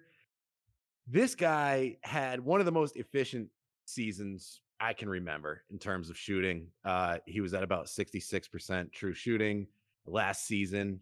He averaged 19 points, 7 rebounds. And those shooting numbers break out to let me see, 54, 45, 79. So Can I read off the synergy percentages for my audience? Please. Yeah. They missed them? Please do. let's hammer out how good of an offensive player Michael Porter Jr. was last year. 93rd percentile spot up scoring, 91st percentile transition scoring, 98th percentile scoring out of pick and roll sets as the ball handler on 40 possessions. He was the ball handler within pick and roll sets. That's pretty awesome. 86th percentile scoring off handoffs, 83rd percentile scoring out of isolation sets. Then when you get to how effective he was as a shooter, 96th percentile on jump shots overall, shooting about 46% on those looks, 90th percentile finishing around the basket, 93rd percentile shooting off of catch and shoot looks, 84th percentile all jump shots off the dribble, and then basically 17 feet all the way out. He was in the 94th and 95th percentiles respectively. Who else has Oh, a synergy profile that looks like something like that? It's Kevin it's Durant. amazing. Maybe That's Kevin it. Durant. Yeah. No, Yeah. that's absolutely insane. And thank you for laying out the synergy stats. I have not splurged yet on synergy, but that just reinforces what I'm trying to say is he just had an insanely efficient second season for him, really, even though it was his third year after being drafted. My question is this: what kind of jump are we going to see from Michael Porter Jr. this season? And what does that look like? Are we looking at a bona fide star, if not superstar, this coming season? Because based on all that, if he makes another leap, even half of the leap he made from, his first season to his second season, what are we looking at here? Like, what's his ceiling for this season, I guess would be the way to put it. Mhm. 25, 9, and 3. And I would say 55% from the field, 42, 43% from 3. I think he's an incredibly efficient 3-point shooter, but those percentages will dial back a few points because of the likely volume that he'll add. And then I would hope that he clears the 80% mark from the free throw line for the season. Last year during the regular season, he was only at 79.1%. So if I had to guess his stat line, that's what I would say: 25, 9, and 3, 55, 42, 80. That's my guess. And that's a fucking good player. That's a really good player. That's like all NBA if the Nuggets are good. That's an all NBA contender forward, and that's, I think we're all probably in agreement, unless Jacob has something else to knock down. But I think that's where he's heading. I really do. I mean, it comes down to two things ultimately, because I do agree when you laid it out, Nathan. I had a pod as well at the end of last year where I kind of went through, right, who do I think the best playmakers, the best scorers are coming out of the regular season. I had Michael Porter as the fourth best scorer in the league last year, just because, like you say, his efficiency across the floor is insane. The different skill sets he has as a scorer, like it's basically him, Kevin Durant, and like Steph Curry. I think at this point are like probably the only guys I would think are like the most complete scorers in the league. And I think Michael Porter Jr. could become like 1B to Kevin Durant's 1A as a scorer in the next year or two. He is that talented. Is he a more complete scorer right now than James Harden? Yes. Is that technically true? I think so. I mean, he shoots 45% from the rim. He shoots 85% at the rim. Yeah, he doesn't get to the line though. He doesn't get to the line though. That's the only thing I think that would maybe make him fall short, is like, because I would say to consider somebody a complete scorer in today's NBA, like you gotta produce at the line. And that's one thing that does jump out when I look at his numbers, is he only took 2.2 free throw attempts per game last season, which is like, I think to get to that 25, which I think he can get to, and I probably have him in that range. I think he's going to have to get to like 5 free throw attempts per game. He's got to get a little bit more aggressive and drawing contact. But like, other than that, though, yeah, he's right there. So I think he's going to get to the 25 points per game, regardless of whether he takes a significant jump in his free throw attempts per game. I will say this, Brett, you are absolutely correct about the free throw attempts. I've hammered that home on multiple tiers pods that I did when I was going back and look at some of the guys through like a redrafting, reframing type lens. If Michael Porter Jr. takes the same leap as far as free throw attempts as like guys like Donovan Mitchell and Jason Tatum have taken, where he's now getting the line like 7-8 times per game, then I'm low on the scoring average. Then we're talking about all of a sudden he's averaging as many points per game as like, yeah, Jason Tatum and Donovan Mitchell. And that's, given where he is at in his career right now, how much quicker he's getting to that point than those guys, then holy shit, like where's the ceiling stop? Yeah, Where's and it's like, it's like you look at it just even based on when he was drafted in 2018, and it's quick to get to that point. But then when you Yep. consider that he missed his first year, and This is then really his third season. This he's is only it. played 116 games. He's only Yep. started 62 games in Yep. NBA history, and he just basically got what was essentially a max extension. And we're talking about him as like a 25 point a game guy, like very realistically. I mean, I'm right there. So, I mean, I think he's in that range for sure. 20, 24, 25 and 9, something like that, especially with the Murray absence. I think he's going to be their leading scorer. I think he's going to average more than Jokic next year. I think he's going to be very much in the all-star conversation, if not the all NBA conversation. I think if he puts up those kind of numbers on similar efficiency to last season and the Nuggets are like a top 5 seed, he could be in the all NBA conversation. And there is an incentive in his contract where he makes a significantly more money if he makes all NBA this year. So there will be a little bit of motivation there too. I think all the indications point to him having another monster year. Like if his true shooting percentage through his first 2 seasons would rank first all time in the Yeah, it's NBA. disgusting. It's disgusting. Above all those centers, those DeAndre Jordan, true shooting monster centers like Michael Porter Jr. After his first 2 seasons would be first in NBA history in true shooting percentage. Like he's like few that we've seen before. Virtually nothing he does other than post ups, he shoots less than 45% from the field on. That's absurd. It's absurd. My favorite part, and part of the thing why his free throw shooting, it doesn't scare me as much as it would with someone like Donovan Mitchell, with someone more like Jason Tatum, is that Michael Porter Jr. is almost exclusively a finisher. Like almost all his 3-pointers are catch and shoot, or they're like assisted. Most of his 2-pointers are assisted. He is a pure finisher. He's built around, movement, shooting, cutting, getting rebounds, his size, and he's just a very unique player. But he feels like he's the type of player that almost with anyone in the league, you could put Michael Porter Jr. next to, and Michael Porter Jr. can just sleepwalk into 20 points next to anyone in the league, just because he has this like I described it with Lonzo, he has like a low viscosity offense. Like he just slips through.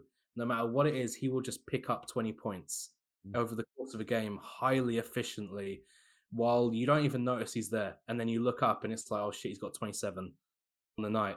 Like that's the type of guy Michael Porter Jr. is. And I fully believe that because, I mean, before the draft, like a draft that now we look back as like, fuck, that draft was full of monsters like Luka and DeAndre Ayton. And Michael Porter Jr. was seen as maybe the number 1 prospect for all the injuries. So it's not, to me, totally surprising that this guy comes in, gets healthy, and he's a 25 point per game scorer.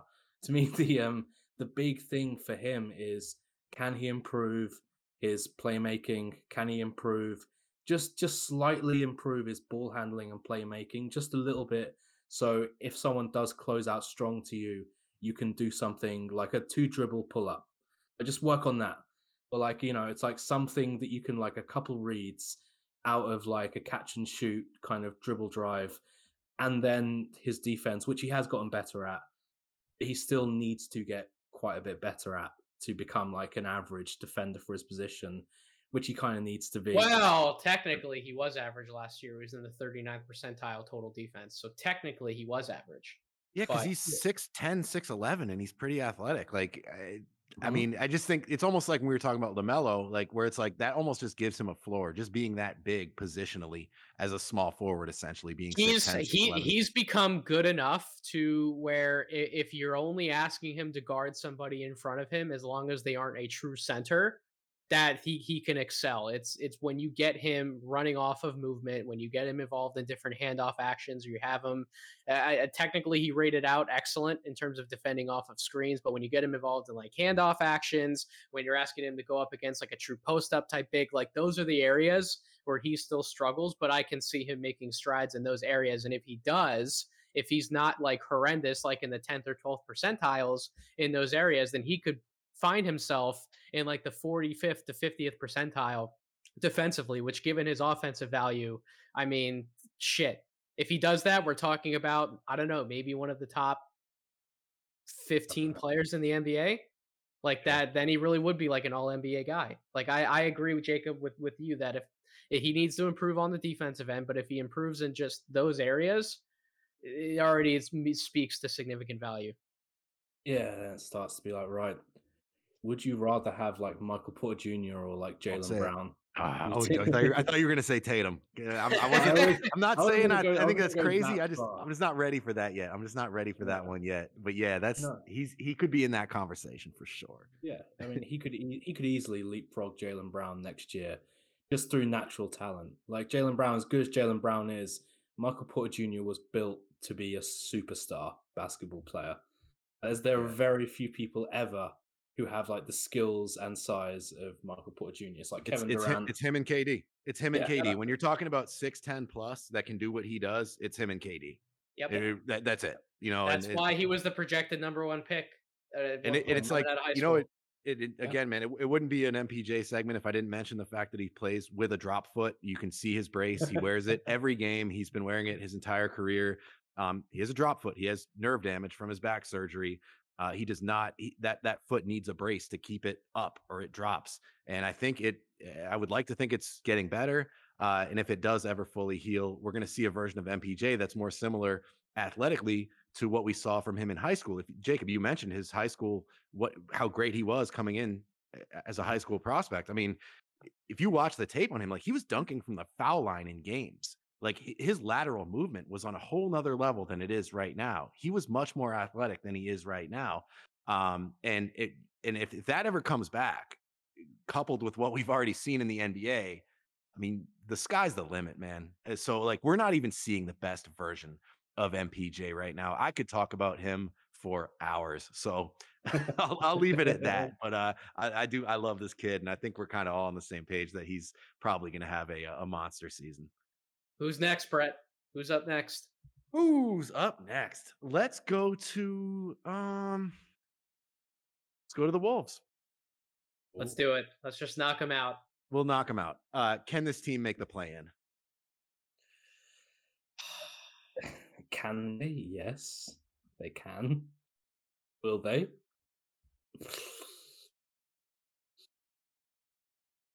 It's a tough question, Brett. So on paper, Is it realistic? Is it realistic to think that they could make the play-in? Maybe that's yes, because on paper, I actually like this team better than New Orleans. I really do. But the problem is that Towns, how reliable truly is Karl Anthony Towns at this point? And that's, I'm not even saying that to like insult him or knock him. Like his life has just been a catastrophe for the last 2 years. I feel so bad for the guy on a daily basis. D'Angelo Russell. What is D'Angelo Russell going to be? How big of a step forward does Anthony Edwards take? Because outside of those three guys, I like the depth. I really like Malik Beasley when he's on the floor. Brett, you and I have man crushes on Jaden McDaniels. That's been documented on multiple podcasts. Patrick Beverly coming off the bench. As much as people hate him, he's still a really good backup point guard. Jalen Noel, really sneaky good scoring guard to have. Josh Okogie, massively underrated defensive wing. Maybe doesn't give you much of anything offensively, but defensively, he can guard multiple positions. Jared Vanderbilt, one of the better rebounders for somebody his size in the NBA, really sneaky transition threat. Naz Reid, underrated big man. Like Taurean Prince, if trades don't happen, Taurean Prince, Leandro Bolmaro, if Bolmaro comes over and has like a really good season. Like, look at the depth that this team has. Like, I think they have better depth than New Orleans.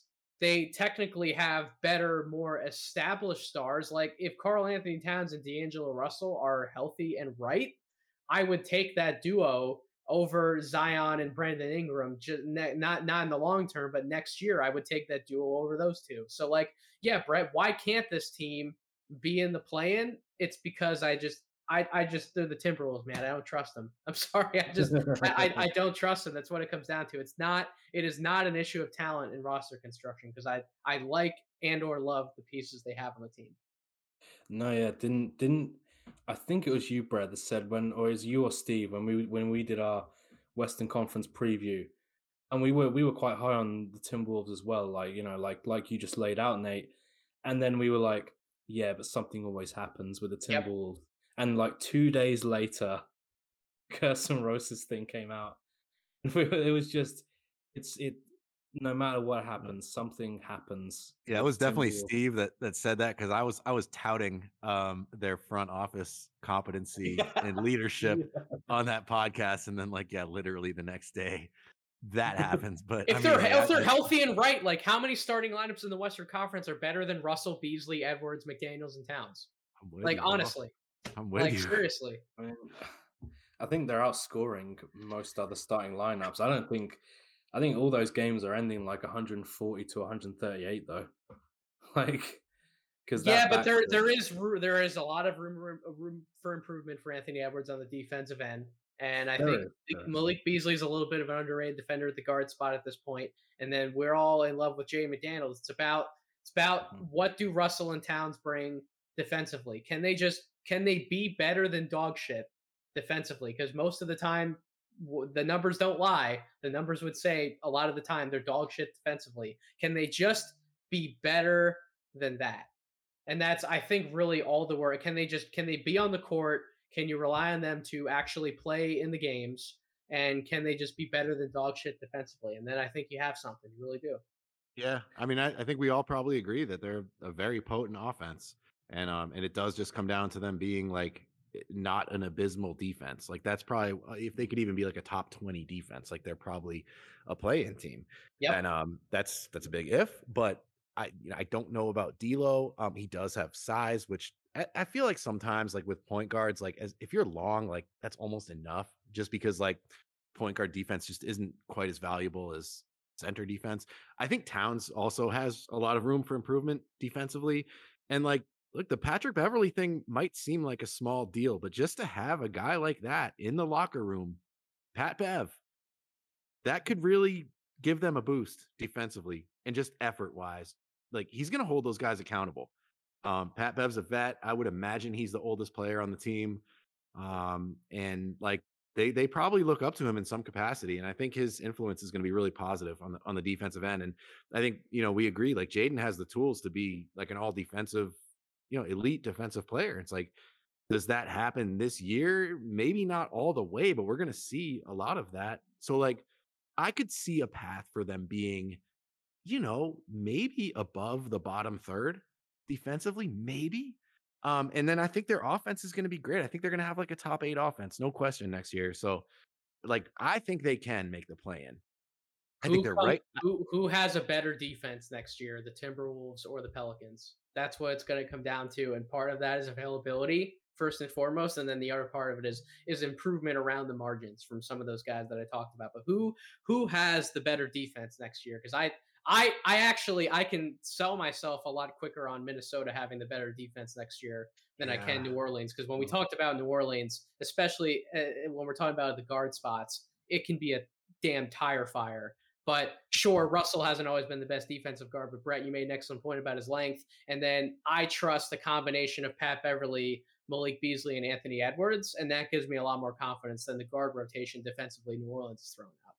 Yeah, I almost like Minnesota better defensively if I had to pick. And like, and I think it's a really good question because I think that's the range. Like I Yep. personally, I think Memphis, New Orleans, Minnesota, like they're almost a tier. Maybe you could throw San Antonio in there.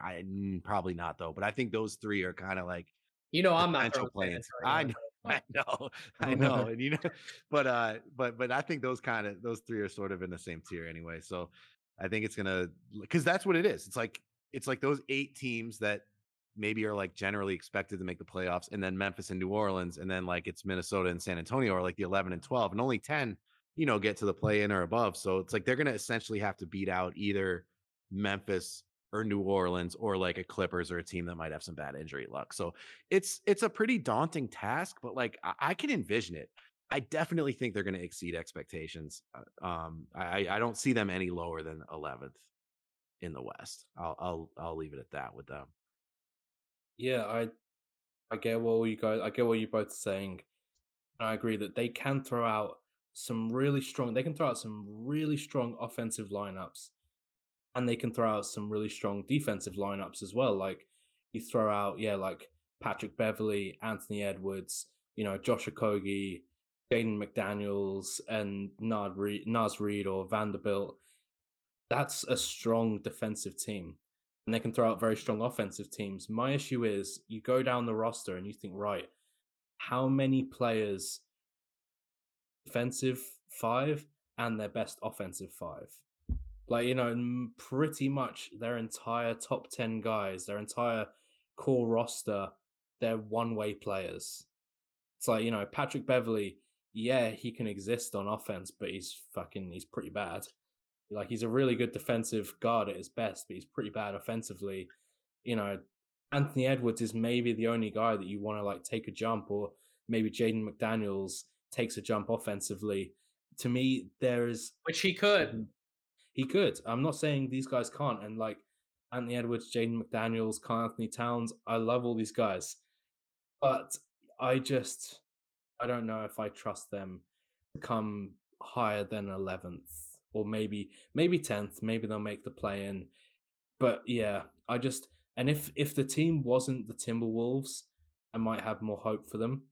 But it's the Timberwolves. It comes down to, it's as simple as that. That's as scientific as we're going to get this team. If the Timberwolves turn Malik Beasley, Jaden McDaniels, Taurean Prince, here we go, first round picks into Ben Simmons, then what does that do? I mean, I think that certainly puts them in the play-in. They're a team like, I think maybe you mentioned, we're talking about Indiana yesterday or whatever, but like we're talking about teams that like Ben Simmons could really benefit. Oh, he could, without a doubt. They're at the top of the list in that respect. Like they're a prime Ben Simmons destination. And like I said yesterday, man, like I actually don't hate D'Lo as a fit next to MP. Like I think it's one of the more feasible trades for Ben Simmons. And obviously he gives their defense a huge boost. Like I think no, I think D'Lo stays on the Timberwolves regardless. I don't think. Did you say Anthony Edwards? No, I said Malik Beasley, Jaden McDaniels, Taurean Prince, and multiple first round picks. I don't think that's enough. I don't know. They want to win now, though. I mean, I love Jaden. Like I'd almost see it be more realistic that the Timberwolves keep him and move on from D'Lo. But then again, D'Lo and Towns are great friends, and exactly. I don't think Towns lets the Timberwolves trade D'Angelo Russell. Yeah, you might be right. I think everything else is on the table except for Anthony Edwards. And that's part of the issue then with the Minnesota culture. If it's like, yeah, we're gonna keep this pretty bad kind of start, this like guy who maybe is like nominally valuable through his offense, even if his defense isn't great. We're going to keep him, and we're not going to trade him for this like potentially defensive player of the year kind of guard, wing, forward, center, everything all at once in Ben Simmons, because he's the friend of Karl Anthony Towns. Well, not to shit on the Minnesota Timberwolves necessarily, but they've kind of proven over the last week and a half they have a little bit of a frat boy culture in there. So they have proven. I'm not saying you're wrong for saying it. I'm saying that is an indictment on the organization, that they're not willing to be like, look, Carl, relax. We know what we're doing. Let us get Ben Simmons. Let's go into the year. He's friends with Ben Simmons. They like Twitch stream together and stuff. So like, you get a new friend coming over. Yeah, but I'm not sure I like the Timberwolves as much if they boot out Russell to bring in Ben Simmons. Like if it's not the trade that I laid out, I don't know if I like the Timberwolves as much to get into the play-in. I don't know how much. So Ben Simmons has to be back to the old Ben Simmons in terms of offensive aggressiveness when it comes to scoring the basketball for that to work. Like that has to happen if it's just him, Edwards, and Towns, because Edwards is only in his second year. He's going to make improvements. I don't know how big of an improvement he's going to make. And then it's really, it comes down to Towns and Simmons.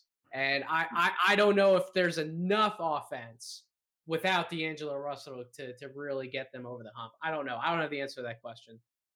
I don't know if necessarily if they keep Beasley. Ben Simmons is your fourth option offensively and your number one guy defensively, I think that still works. Like to me, you throw out like Beasley, Edwards, Simmons, McDaniels, and Karl Anthony Towns. I like that balance. Yeah, I do too. I think that makes sense. I mean, I love D'Lo, but I would trade him for Simmons just in terms of fit and everything. But who Oh knows? yeah. I think they're definitely one of the most likely destinations though for Simmons. Maybe right behind, Sacramento and maybe Portland, but they're up there. I could see it. Yeah. But as Well, they stand, borderline playing team maybe. there was that report that I saw out there that was damning that said that the Timberwolves are going to put enough pressure on whoever comes into that front office role to get the trade done for Ben Simmons regardless, even if it means giving up Anthony Edwards. So I don't know. I don't know what Oh, happens. They'd be Uh, stupid to do it, Yeah. I but don't know. Yeah, I don't know who about that. knows? I agree, Brett. I think that the Timberwolves are probably the most likely destination at this point. I think a trade is it's right on the doorstep. Whatever gets pushed into the center of the table to actually get it done. We don't know what the exact ingredients for the trade will be, but I think if gun to my head, where does Ben Simmons go? I think it is Minnesota, but it's what's thrown in there, and then what does the team look like once Simmons is actually there? I don't know, but even as the roster's constructed right now, I think that they're a competitive team for sure in the Western Conference. But moving on past Minnesota, which of the two teams are we going to, Brett? Which one? Let's go to the Utah Jazz. So you're gonna save your boy Darius Mhm. Baisley for last. All right. Oh yeah. Did Oh you yeah. know that Donovan Mitchell has the 5th highest career playoff scoring average in NBA history, He's trailing only Michael Jordan, Allen Iverson, Kevin Durant, and Jerry West? He's he's 5th, a monster. 28.9 points a game in the playoffs I love in him. his career so far. My question is this. Does he I asked a similar question about Tatum on the Eastern Conference one. Can he be an MVP candidate this season? Like a Yes. legitimate MVP candidate, top 5. Is that realistic to you? Absolutely, because I think the Jazz are going to be a top two team in the West. I think pretty easily. It's going to be between them and the Lakers. I don't know how much the Lakers are going to want to hold down the 1 seed and how bad they really want it. But Utah could absolutely end up in the number 1 seed again. And I do think the Western Conference Finals is going to be Jazz Lakers, and I think it's going to be a real damn barn burner as to who actually comes out from that series. Obviously, my head wants me to say the Los Angeles Lakers are probably the favorite to come out of that and go to the finals, but my heart kind of says Utah. I don't know, Brett. I got a feeling about this Utah team, man. I didn't have the same feeling about these guys last year. I got a feeling about this team, man. I just do. Maybe it's because they drafted my boy Jared Butler. Maybe it's just my incredible love for Jared Butler that I think that he's going to help push them over the top. But I like the Rudy Gay edition. I like the Pascal edition. I like that. For some reason I like the Whiteside edition. I really don't know why. That could be an absolute dumpster fire waiting to happen at the backup big spot. But I like what they have in place. I like some of the additions that they made. And I think that Donovan Mitchell's going to come out and average somewhere between 28, 29 points per game. And the fact that if he can do that, and if he can be as efficient as he's been in the past, or even more so efficient, if he can take not even major steps defensively, but just a few minor steps forward, and then that team finishes with a similar record than they have been the last few years. Yeah, Brad, I think he's going to be a top 5 MVP candidate for sure, and I think he's going to land on a lot of people's top 3 ballots. Yeah, I Yeah. think it's. Yeah, you want to Yeah, go? no, Brett? go ahead. Go ahead. No, it's my question. You gonna- go ahead. My bad. I think it's definitely possible because, I mean, like, you picked up on this, Brett. I think early last season, you said like, Donovan Mitchell's kind of his best comp to what he can grow into is like Damian Lillard, as that is kind of his growth pattern. And if you actually like, it sounds crazy, but then you look and actually at the same age, Donovan's achieved a lot more than Dame did through those same ages. Like Dame was, I think, showed a lot more as a playmaker through those same ages, but I think Donovan shows a lot more defensively, which he probably hasn't lived up to the potential, but still better defensively than Dame. And as a scorer, he's clearly like a better scorer than Dame was at the same age. So yes, Dame has now become like a top 5 candidate, and I think Donovan can probably get there. I don't know if I think he can get there this coming season, although, like you laid out at the start, his playoff scoring is like otherworldly. Just in the last couple playoffs, he's averaged like 34 points a game, and he's shooting like nearly 50, 45, 90 from the field on like 25, 26, 27 true shooting attempts every game. It's wild what Donovan Mitchell does in the playoffs. And for me, he is like already, I think he's like one of the 20 best players in the league.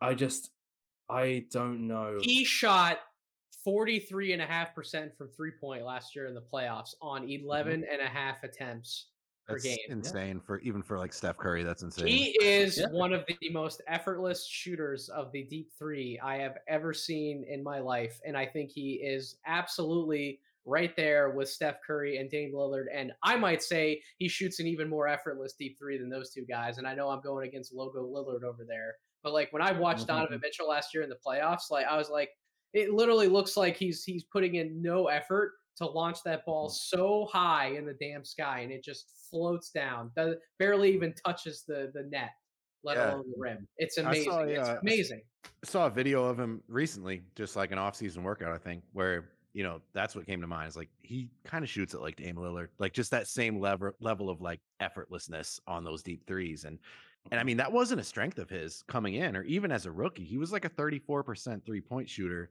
as a rookie, and it's just gone. Then it went up to 36.2, then it went up to 36.6, and then last year it was at 38.6, all while the volume is increasing. And it's like he's at the point now where he might be like 10 attempts a game at 40%.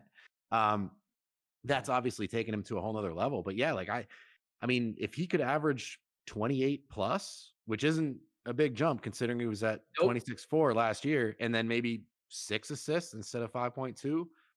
And Utah's a top 2 or 3 team in the West, then like, I mean, he kind of has to be in the conversation at that point. I mean, he's going into his 5th year. Like he's age-wise, he's a little older than I think people realize. I mean, he is 25 now, but he's right in his prime, I think, at least certainly in the first half of his prime. And it wouldn't surprise me at all to see him at like 28, 29 points a game, 6 assists, one of the best teams in the league. He's had pretty good durability, at least until that injury last year. And his efficiency is good. Like I think it's all there. Like if I were to pick a dark horse MVP candidate, this is my guy. And I'm not the biggest Jazz fan by any means, but he's improved so much every year, kind of like in ways we didn't necessarily see coming. And for a guy that, it's one of the craziest things ever is that he's only 6'1". He's listed at 6'1". He plays like he's 6'5", 6'6". And he's kind of defied my expectations up until this point. And I think he could really have that kind of MVP caliber season next year. Wouldn't surprise me at all. Yeah. I mean, screw it. I'm saying Utah's going to the finals. Screw it. I'm just going to do it. I'm just going to drop the mic and make the pick right here. Screw it. Utah's going to the finals. Well, they kind of need to. This is like the next couple of years is the peak of this team. Because we think of Donovan Mitchell as, he's like 25. He's the baby. Out of the top 7-8 guys on this roster, Donovan Mitchell is the kid. Most of these guys are like 30, going into their mid-30s in some cases, like Joe Ingles and Mike Conley. This team's like window of contention is like this year, next year, and also last year when they, completely shit the bed in the conference semifinals. This team this is it for them. And I really like this team. Like this team goes like 7-8 players deep in quality NBA players.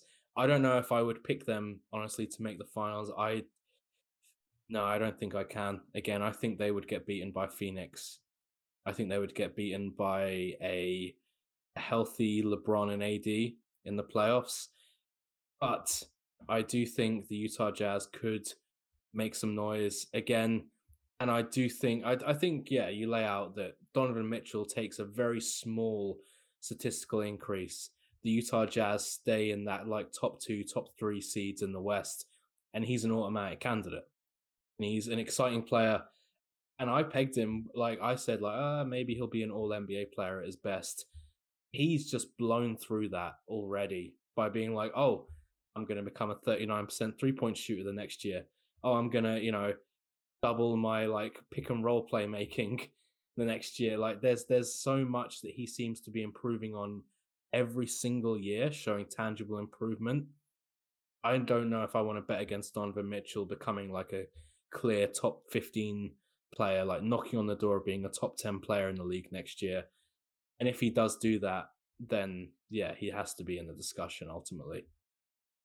Yeah, I mean, it sounds almost crazy to say, like, whoa, Donovan Mitchell, MVP candidate, top 10 player, but it's like there's a pretty easy path for him to get there, considering that Yeah. Utah was arguably the best regular season team in the league last year. If they can be in the top 2 or 3 again, and he takes Mhm. even a slight jump, then it's like it'd be hard to imagine him not being in there. As crazy Yeah. as it sounds to say. So, like, yeah, I mean, they're a fun team. They shoot the ball really well. I think they were the number one team in 3-point attempts and top 5 in percentage last year, something like that. They've got at least 5 or 6 guys that shoot it at like 38 plus on pretty good volume.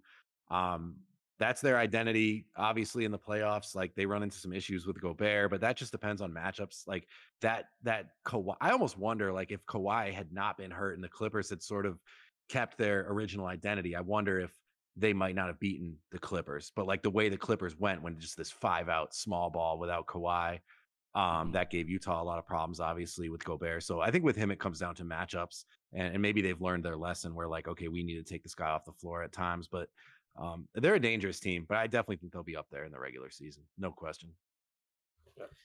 So last but not least, the Oklahoma City Thunder. Brett, I can only imagine what kind of question you could have. I can only imagine. I mean, I'm sure we'll get through this one pretty quick because it's like they're gonna suck. So it's like, how much can we really talk about them? My question is this though: could we see a scenario in which they make a big trade during the season, like say at the trade deadline? Because we all know they've got all these chips to cash in when we look at future draft picks, young players, just all these assets. They're going to cash them in at some point. But could we see that happen sooner than later? The expectation seems to be that this whole season is just a total tank, total loss. Maybe next off season, maybe next trade deadline, they start to cash in some of those chips. But like, I guess my I'll just say like I could see if SGA takes another leap and establishes himself as like a top 20 NBA player, do they feel a little more rushed to put a more competitive team around him? And it's like they're not going to make the playoffs this season, no matter who they trade for. Okay. But like just to sort of put things in place going forward and to show him and to show their fans that they're committed. Could you see them making a big, significant trade during the season? I do wonder about that. Um, I think they'd be silly not to consider it ultimately because they, like you say, they do have so much. Like, if they get like, say, even a whiff that a player like Brandon Ingram or Zion is unhappy, you just call up New Orleans and say, "Look, what do you want for these guys?" Like, because, like you say, like if SGA can take another jump, like the only guys in this roster who are absolutely, I think, guaranteed to be on it next year, no matter what, are SGA and Lou Dort. But then apart from that, they have Paisley, they have Poku, they have Maladon, they have Josh Giddey. They have all these guys that they're going to give them as much room as they need to expand their roles this year and play better, hopefully play better, and then we'll see if you can actually become something in this league.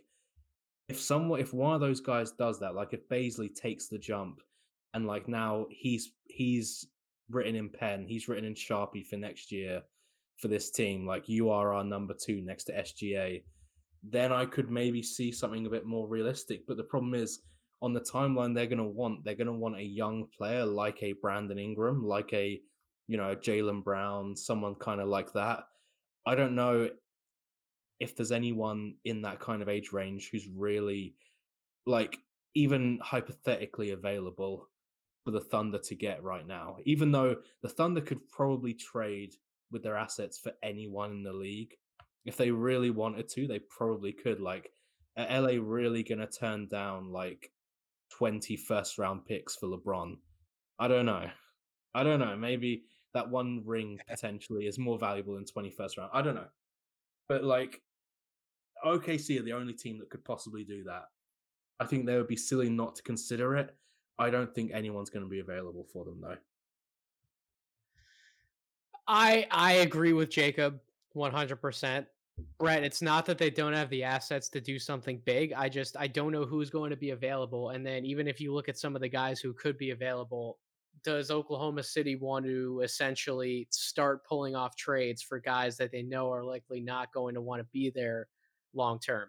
And it's honestly the only situation. I hate that I have to keep talking about this man, but the only situation I can see is if they actually throw their hats into the Ben Simmons race and Philly would be willing to accept the package back, whatever that package would look like, because Ben Simmons is on a 4-year contract. And I understand that he's getting out of Philly and forcing his way out of there now, but he'd be on a 4-year contract. Oklahoma City can talk themselves into, well, we at least have this guy for long term. And by the way, I guess Ben Simmons technically fits the bill of every player they've been drafting over the last 2 years. They've kind of been drafting players similar to him. So like I don't see them pulling off a trade for like a Beal or a Dame or somebody like that. I think ironically, Ben would probably be the name, and I don't know how realistic that is for both sides. So it's not that they don't have the stuff to go out and make a big trade. I don't know who the name is. That would be my response to that. And I'm gonna try to keep this podcast moving a little bit. So we got my division, last but not least, some spicy names in the Pacific Division, starting with the Los Angeles Lakers and Mr. LeBron James. I have a pretty simple question, but it could be a little complex in terms of how it's answered. What will the best closing lineup be for the Lakers come playoff time? Who are the 5 most reliable guys to have on the court together who actually mesh the best? So they have Westbrook, Wayne Ellington, LeBron James, Anthony Davis, Dwight Howard, Carmelo Anthony, Trevor Ariza, Kent Bazemore, Kendrick Nunn, Malik Monk, THT, and DeAndre Jordan. So, Brett, closing lineup for the Los Angeles Lakers. They have a ton of bodies, but what would your closing lineup be? How would you fit the puzzle pieces together? Tough, man. I mean, I think Westbrook. I can't leave him out of this. As much as I don't know that he's a perfect fit, I think in an AD at center lineup, I think Westbrook's okay. So I'm gonna go AD at the 5, LeBron at the 4,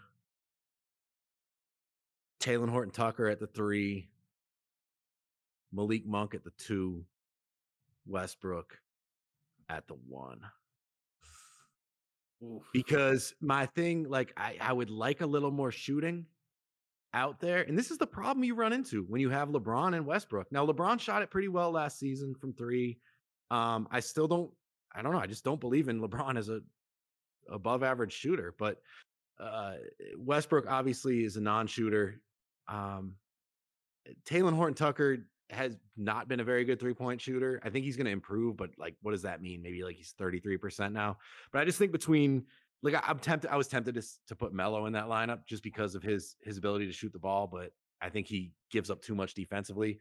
Where I'm gonna go AD, LeBron, Talen Horton, Malik Monk, and Westbrook is gonna be my closing lineup for that team right there. I like Monk. I think Monk needs to be a part of it. That's for sure. So no Carmelo Anthony. I was tempted to put him in, man. That's my guy. Nah. What about you, Jacob? I think there's a couple ways. I mean, obviously, it depends on AD at the 4, AD at the 5. I'm gonna guess their playoff closing lineup is AD at the 5 against the elite teams, because we did see when in their run in the bubble, when it got real crunch time against the best teams, Dwight Howard had to be taken out, as valuable as he was in certain matchups. I'm going to go AD at the 5, LeBron at the 4. Oh, no, I don't know. Now it gets tough. Now it's, do I go Trevor Ariza at a 3? I don't know if he's still got it in him. Or do I go THT at the 3? I'm probably going to go, I'm going to go for similar to Brown. I'm going to go THT at the 3. I'm going to go Malik Monk at the 2. And I'm going to go Rondo at the 1. I'm Shoo! leaving. I'm gonna You're leave. gonna leave Russell Westbrook on the bench. I'm gonna leave Russell Westbrook, Carmelo Anthony, and Dwight Howard, three Hall of Famers. Are gonna be riding the pine during crunch time for my LA Lakers team. So And I feel good about it. Honestly, I feel confident. we're gonna have 3 different closing lineups. That's Wow. incredible. I'm going AD, LeBron, Carmelo, Wayne Ellington, Russell Westbrook. That's the lineup I'm going with. Carmelo, you're going Carmelo. Carmelo, Let's I go. don't see how he's not in the closing lineup. How is LeBron gonna let his boy ride the pine? Because he's fucking shit. Look, No. I'll say this to the well, first of all, I think Melo's shooting is going to be very Yep. valuable for this team. Yes, it He is. shot 41% on threes last year. That's a In career big best. games. Yep. He's a money shooter, yes, and he hits big shots as well. Obviously, the defensive mobility, defending some of the forwards in the NBA today, leaves a lot to be desired. And then as far as Jacob, as far as your lineup, like I think there is a fair argument to be had between who is the better playoff closing point guard between Rondo and Westbrook. Like if you're just talking playoffs, maybe Rondo has an argument, but I cannot envision a scenario like Westbrook. He's just too high profile. He's got too much clout. I think he's going to be in there, but I think there is an argument for Rondo. Like if we're just looking this on, looking at this like on paper, like if there's no other factors involved in a vacuum, maybe he's a better playoff player. Like at least he was pretty damn good for them during their title run. We can all agree on that. But so we all agree on AD and LeBron as the AD, 4 and 5, LeBron, and then it literally just splits off from there. But you guys agree on THT. and Monk. I disagree on THT Monk. and Monk. I think THT is going to make a jump. I can't see a world in which Russ and Carmelo are not in that closing lineup. I can't see it. I'm sorry. Unless Carmelo really is like one of the worst players they have on that team next year. I can't. That's the only way I can see that him not being in the lineup. And they just made the big splash trade for Russ. I cannot see them sitting the greatest competitor that we have, arguably in the sport, on the bench in closing line. I can't see it. I I can't see it. I can't see them keeping him, honestly. And on the like Carmelo, Carmelo at least he's turned himself into like a 40% 3-point shooter. So at least he has value out there. You know, you can stick him in the corner, like you say, like at the end of a shot clock, you can give it to Carmelo and he will get up as good a shot as he can. Russell Westbrook, like in the playoffs in the last few years, Russell Westbrook has been fire. Since his MVP, you look at his playoff performance numbers, they are just like he's only been above 40% from the field once since 2017. In 2017 he was below that, but still like he's just his numbers are so bad. As much as he stuffs the stat sheet, he's so inefficient. The Lakers knew this when they played the Houston Rockets with Russell Westbrook. They treated him like a center.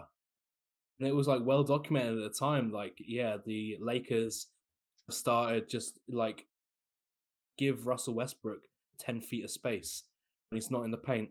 Like they knew that. They know this. Like, I think the trade is one of desperation. I don't see Russ as a top 50 player, even in today's league. I don't see him as a third option. I think he's going to be quite bad as a third option. I don't think he has any of the skills required to play off them for the most part. Like I am so down on this move, and I do not see him in that closing lineup at all. I wouldn't even see him as like the sixth man in that closing lineup. That would be like Trevor Ariza for me. So Jacob's just going to grab torches and pitchforks in the postseason for against the Los Angeles Lakers. And yeah, fair enough. Yeah, I'm down. I'm out on all these non-shooting, athletic, non-defending guards. I'm out. Spoken like a true analytics guy. Damn right. The Los Angeles Clippers. I think I've technically answered this question, but you two should absolutely give some input on it. Are the Clippers a top 6 seed in the West without Kawhi Leonard? My answer is no. I've laid it out that I think if there is a team to drop out of the top 8, that the average NBA fan would project that they would be the team to do so because of what we talked about earlier with Paul George. But I don't know. Maybe in sitting here thinking about this a little bit, maybe you guys feel differently. I don't know, Brett. What do you think? Are they a top 6 seed if Kawhi Leonard doesn't play again for the Clippers this year? I don't think they are. I think they're like 7, 8 without Kawhi because it's just like Utah, Phoenix, Portland, LA, Golden State, and then either Dallas or Denver, and that's 6. So I don't see them being better than those teams. Like even if Paul George has a great season, I think they're going to be a competitive team.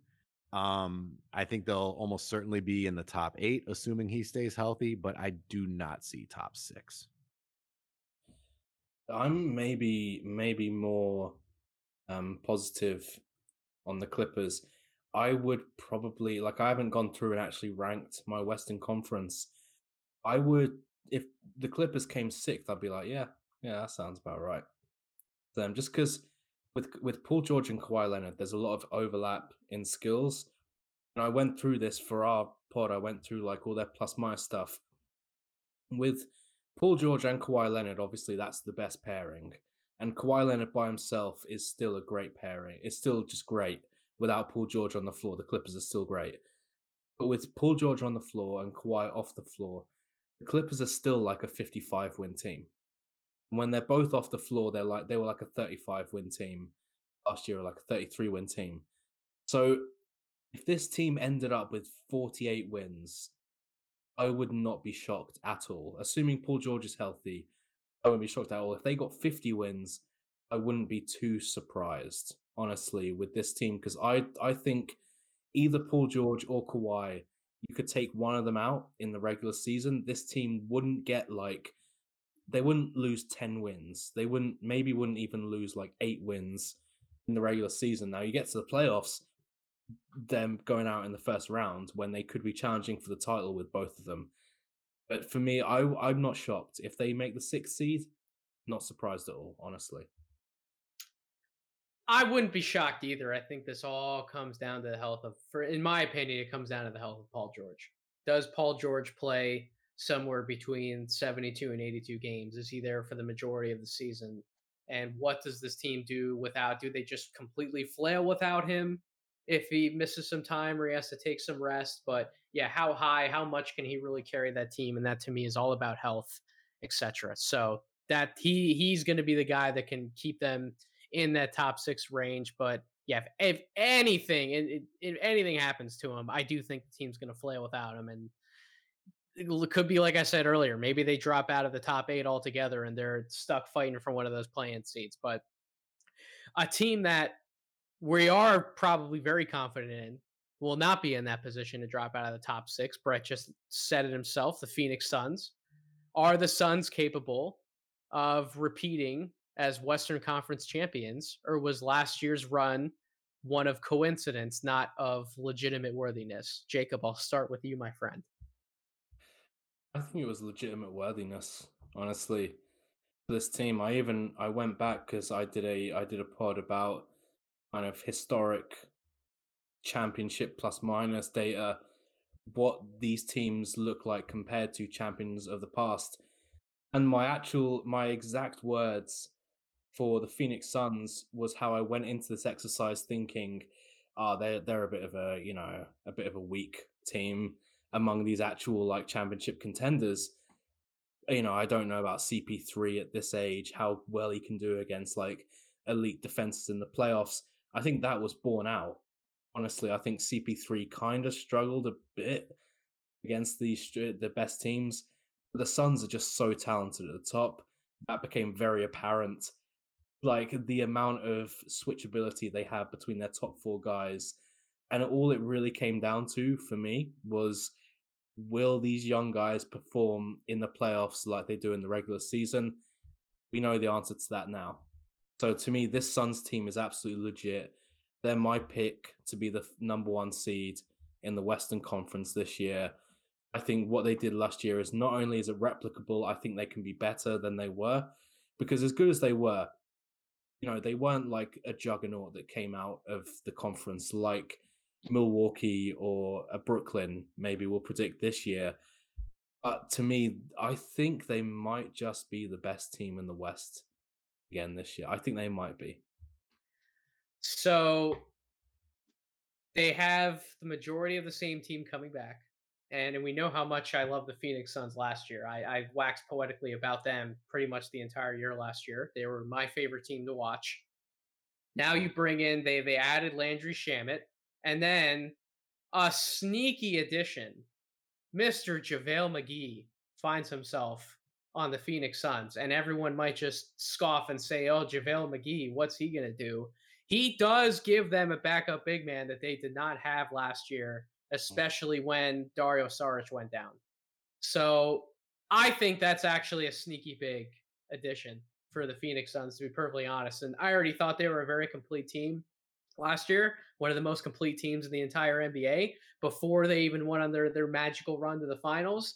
And now I think even more so. They added another top shelf shooter when he's right, and they added a better backup big man to be able to go to if Dario Saric isn't well than Frank Kaminsky. I would absolutely play JaVale McGee over Frank Kaminsky. Brett, what do you think about the Suns? No love for Frank the Tank. No, man, I'm with you. I think I actually loved the McGee acquisition for them.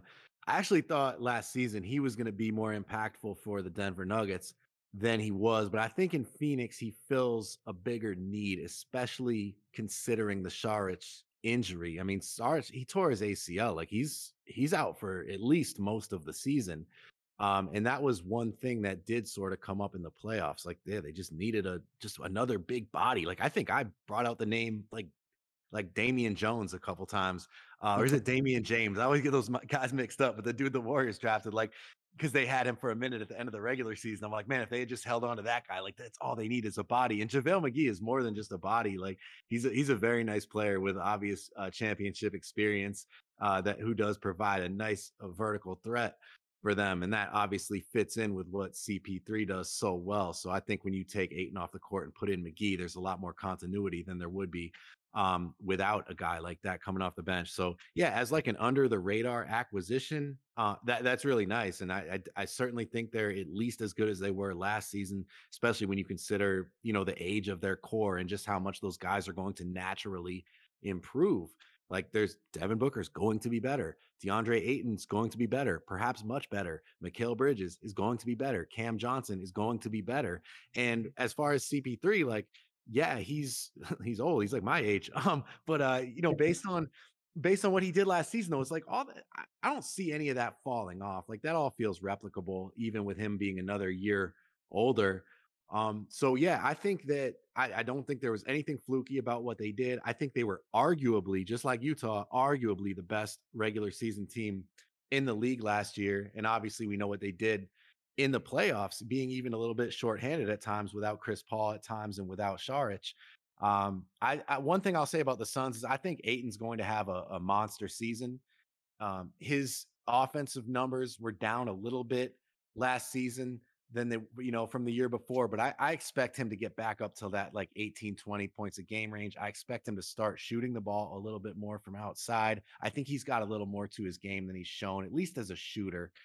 He's a good shooter, and he didn't do a lot of that last season. You don't want the guy taking 5 3-pointers a game or anything like that, but I think he does have a little bit of stretchiness that we might see. So yeah, I'm very optimistic on them. I will be surprised. I would be shocked if they're not a top 4 team in the West. I just think they've got so much continuity from last season. There's a lot to love. They're going to be really good, and I think they're as primed to make the finals from the West as just about anybody. I think there's like the Lakers' absolute ceiling, sure, but I think the Suns have less question marks because we've already seen what they can do. They're solid. Don't let my newfound irrational love for the Utah Jazz fool you. I still love this Phoenix Suns team, and I'm still gonna watch a ton of them, and I'm still gonna hope that Chris Paul can win a championship because it's the same thing as I said last year. He just deserves one at this point for everything he's done within the game, everything he's done for the game, being one of the game's best ambassadors. over the last decade. Chris Paul is awesome, and I want him to get a title. But another team in the West who wants to be back in title contention, I don't know if they actually will be, the Golden State Warriors. My question about the Warriors is James Wiseman the starting center for the Warriors by this year's end? And how many minutes do the young studs end up playing overall? So Wiseman's competition at the center spot would be who I would expect to start the year at center, Kevon Looney. And then you technically are going up against Draymond Green as well, because we know that Draymond Green will see plenty of time at small ball center. I think that James Wiseman will end up being the starting center for them, at least by like the midway point in the season. That doesn't mean I'm expecting James Wiseman to be considerably better than he was last year. It's a process. I think next year is when we could see a bigger jump take place from James Wiseman. But I think, at least by the midpoint, the Warriors will see him as a better starting option than at least than Kevon Looney, for example, because I don't think they're going to start Draymond at center. That's always been something that they go to within games to make adjustments. Jacob, what do you think? Who will be the starting center for that team by year's end before we get to the other two interesting young guys?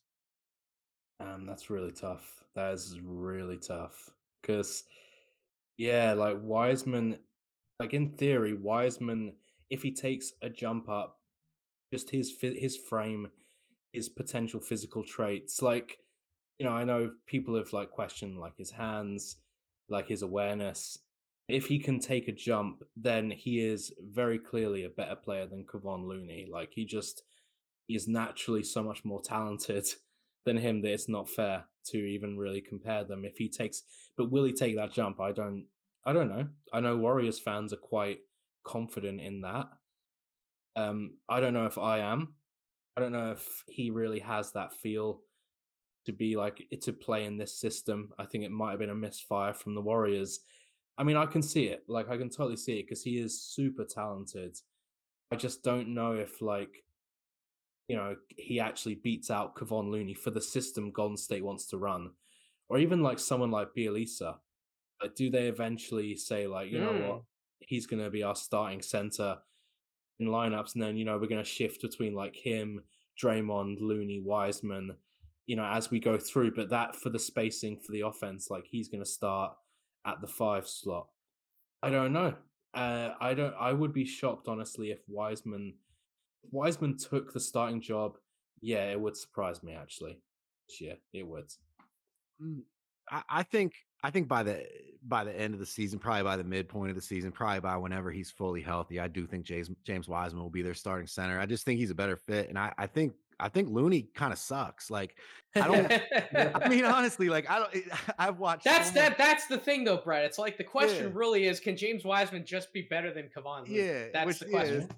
pretty. That's pretty easy to do. Like I don't really see the appeal of Kevon Looney. I never have. I just always feel like he's kind of been like this default guy, like that's just there, and like yeah, he's solid. I guess he plays okay, like on ball defense in the post. Like he's a smart player, whatever. He's a veteran. I'm sure he's a great guy, but like I don't think he's a very good player.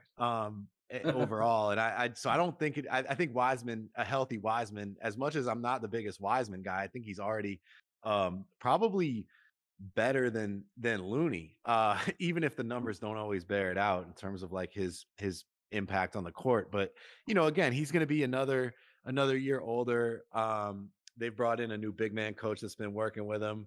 Uh, you know, and I think they have to believe in him. They took him second overall. I mean, they drafted him over LaMelo Ball. Like they've got a lot invested in him, and I think they need to show some commitment to their fans and just like and I just think the type of player that he is going to provide some value for them as a guy that can just finish above the rim and theoretically protect the rim on the other end.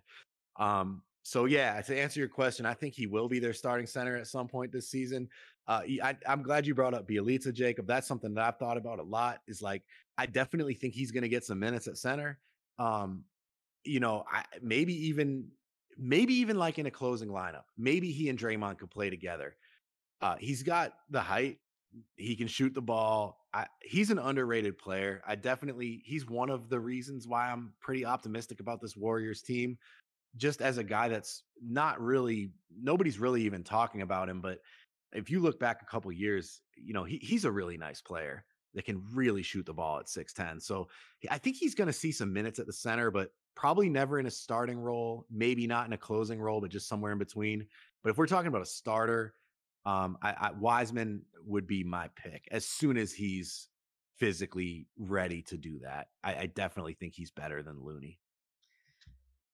And then, Brett, really the second part of the question is for you because you are the biggest Jordan Poole fan that I know. I'm probably the second biggest fan, but I probably don't even come close in comparison to how much that you have talked up this man, Jordan Poole. Tell me why Jordan Poole will be so amazing that Jonathan Kuminga and Moses Moody have no chance to sniff the rotation. No, I'm just kidding, Brett. I'm just kidding. I'm kidding, Brett. But I know that you're a big fan of Jordan Poole. But in all honesty, the man who's leaving the door open for one of those two, or maybe even both of them, to get solid cracks at the rotation is Andrew freaking Wiggins, because Andrew freaking Wiggins isn't vaccinated. And I can promise you, Andrew Wiggins is not an equivalent to Kyrie Irving. The Warriors will trade Andrew Wiggins. They will find a way to move him if he does not get vaccinated before the season starts. So, Brett, I know that's a wrinkle in there, but like, how do you feel about the two young guys? How do you feel about the wrinkle and the situation for those two young guys overall? And Jordan Poole. You can talk about Jordan Poole. Well, you know how I feel about Jordan Poole. I think he's gonna. I think he's gonna have an awesome season. I think he's an awesome player. I think he's a super hard worker. I think he's extremely talented. He can handle the ball. He can play make. He can obviously shoot the rock.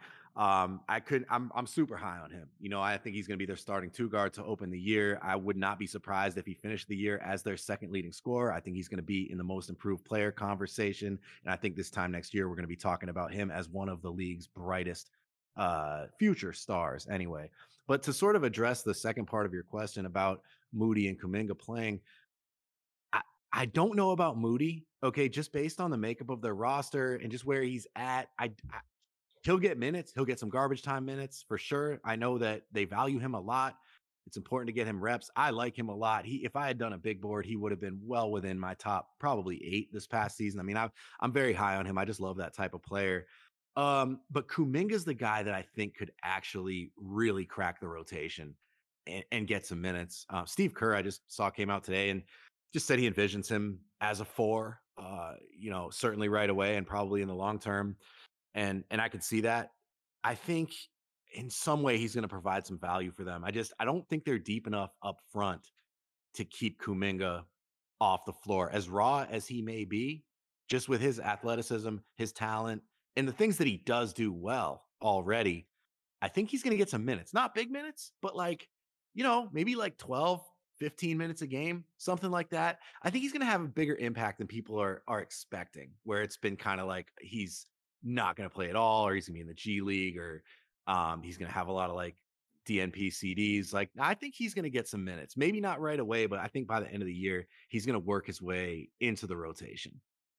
So the one thing I will say, you mentioned Jonathan Kuminga, Brett. It's really interesting. There is technically a universe that exists in which Jonathan Kuminga is a better option at the 4 than all of Andre Iguodala, Otto Porter Jr., and Juan Toscano Anderson. Maybe not more valuable than Bjelica, because Bjelica, although he's not a defensive ace, his shooting, he just fits so much better with some of those other guards than Kuminga on the face. But out of all those other guys, I can see a world in which he might be the next option after Bjelica.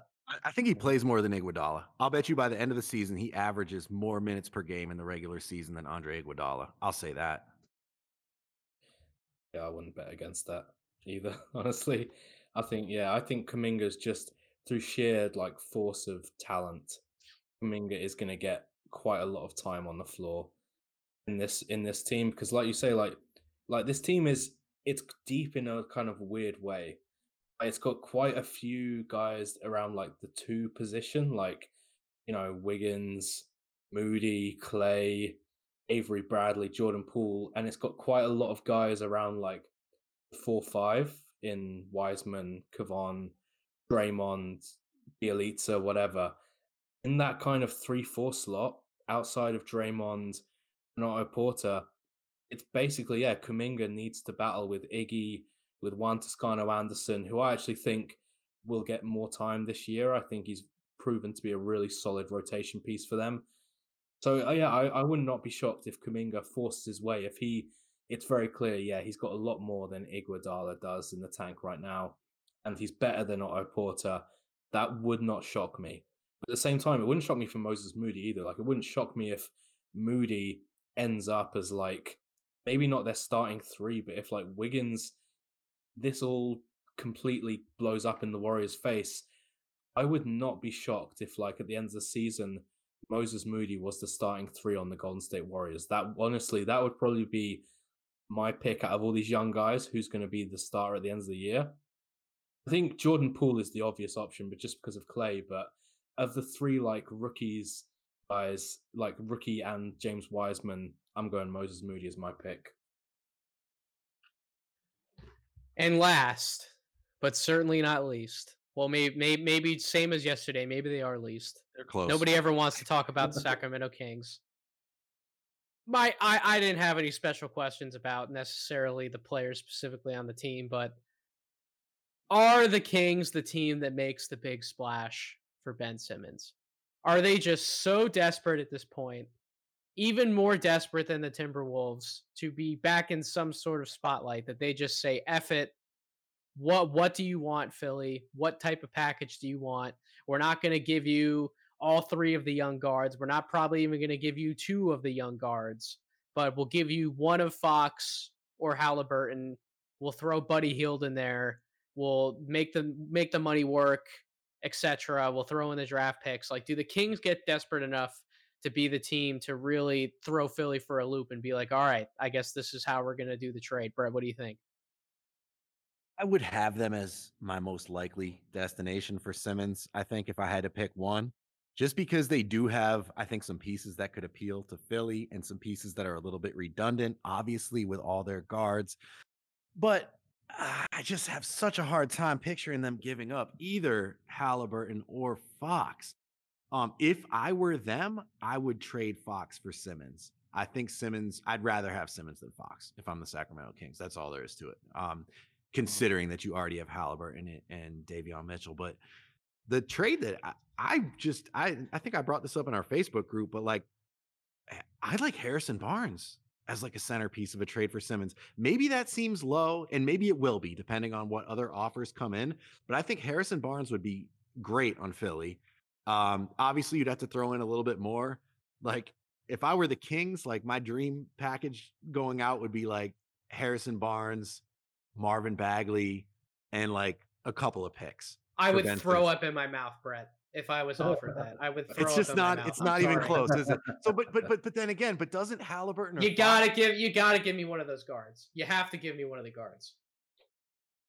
Well, I'd do Fox, but that's just me. I think maybe so Sacramento. You would do the Fox Simmons 1-for-1 swap, and then whatever other draft assets. As close to a 1-for-1 swap as I could if I were the Kings, and I had to give up one of my guards, just because, like, I mean, Davion Mitchell's a rookie, like he doesn't have the money, he's not proven, he's not really going to be a factor. I don't think in that deal, unless he was like a throw in with a, maybe like if you were giving them a Barnes, like they maybe throw in Mitchell, but so Halliburton, Barnes, and a small contract to make the money work for Simmons would be too much for you?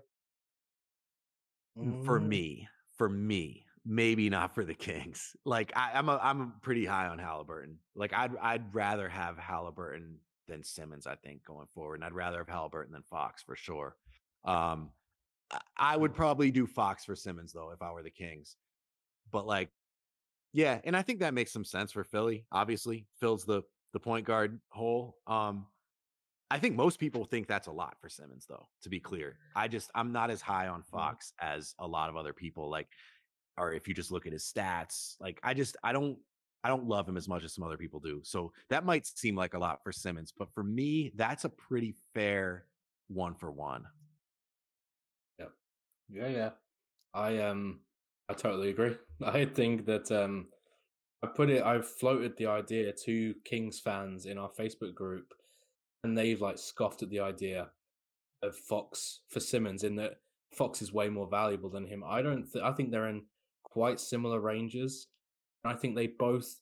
I think it's a mutually beneficial trade because I think someone like Fox, who is much as he is not a great shooter, he's not even an average shooter or like and slightly below average shooter. He's outright bad at shooting. He is insanely quick. He is a good playmaker. He isn't afraid of big moments.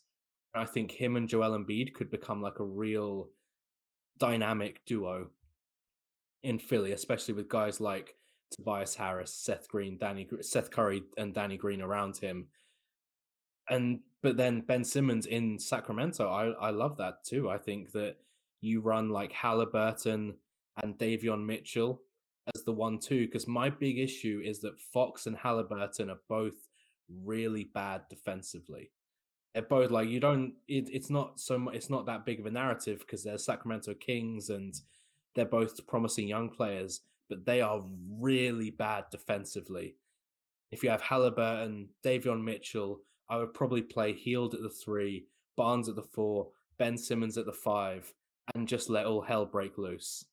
And I would be a big fan of that. If I was a Sacramento Kings fan, I would love that. And then I'd be like, right, we have Richaun Holmes on the bench. We can fill out our rotation around that. We can get rid of Marvin Bagley. Like, someone please take Marvin Bagley from us. I would be a big fan of that if I was a Kings fan. If I was a Philly fan, I would. Do you think we're getting a little ahead of ourselves with Davion Mitchell, Nathan? Like, I mean, obviously we saw what he did in summer league. We saw what he did at Baylor, but like, is he ready to be like an impact player in the NBA?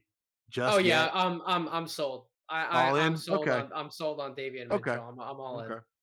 Okay. And even if he's not, he's all you've got really at the 2. So you could have him as like the 6th man, 7th man off the bench and play Buddy Hield, but then you'd probably need to play like Richaun Holmes, like move everyone down a slot and put Richaun Holmes at the 5. I don't know if I like Richaun Holmes has to start though. I mean, they paid him a lot of money and he's a really nice player. Like, I feel like he's pretty much entrenched as their starting 5. And it's like, yeah, what does it look like if Simmons goes there? I do think the appeal for Simmons at least would be that he's kind of the man on that team if he goes there. And I don't think it's any secret that that's what he wants. He wants the offense to run through him. And I think that would be the case there. And not that he has final say, but I do think he's got a lot that would have a lot of appeal to him and his people going to Sacramento. It definitely makes sense. And if you're talking about De'Aaron Fox or Halliburton, it makes a lot of sense for Philly too. I don't know how much better they're going to do than that. So again, I think it's probably the most likely destination for Ben Simmons. And he did say, I want to go to a California team. He didn't say, and Sacramento's in California too. Like I think I'm inclined to think he was talking about the Lakers, the Clippers, or the Warriors, but he just said a California team. So maybe he's talking about Sacramento too. Maybe he wants some more laid back fans. He wants, those Philly fans are Nathan, man, you guys are pretty intense, pretty demanding, pretty quick to turn on a motherfucker. Like, I think he wants those laid back Cali fans, and maybe Sacramento would be cool with him. I don't know. Halliburton, Mitchell, Barnes, Simmons, Buddy Hield sounds like some stupid team I'm going to cook up on NBA 2K later, and maybe I'll do just that. But guys, I got to wrap it here. Thank you so much for recording with me, covering all 30 NBA teams for one hell of a mega season preview for Draft Deeper. I was so excited to bring you guys on. I cannot wait to keep working with you guys this year and in the future. You guys are some of my favorite people in the basketball space. Nobody else I would want to talk NBA basketball with. So thank you so much for joining me. If you guys out there, my audience, enjoyed listening to these two and you aren't subscribed to the Overstated NBA show already, you can find it wherever you get your podcasts. Go subscribe to them. They're going to be pumping out content all year. Make sure you are subscribed to my show wherever you get your podcast, Apple Podcasts, Spotify, YouTube. Follow us on Twitter at Draft Deeper, and get ready to buckle up. I got one more NBA preview show, an awards preview show, and then it is 2022. So buckle up, get ready for the scouting season, and thank you all so much for listening to this podcast. I hope you all have a wonderful rest of your week.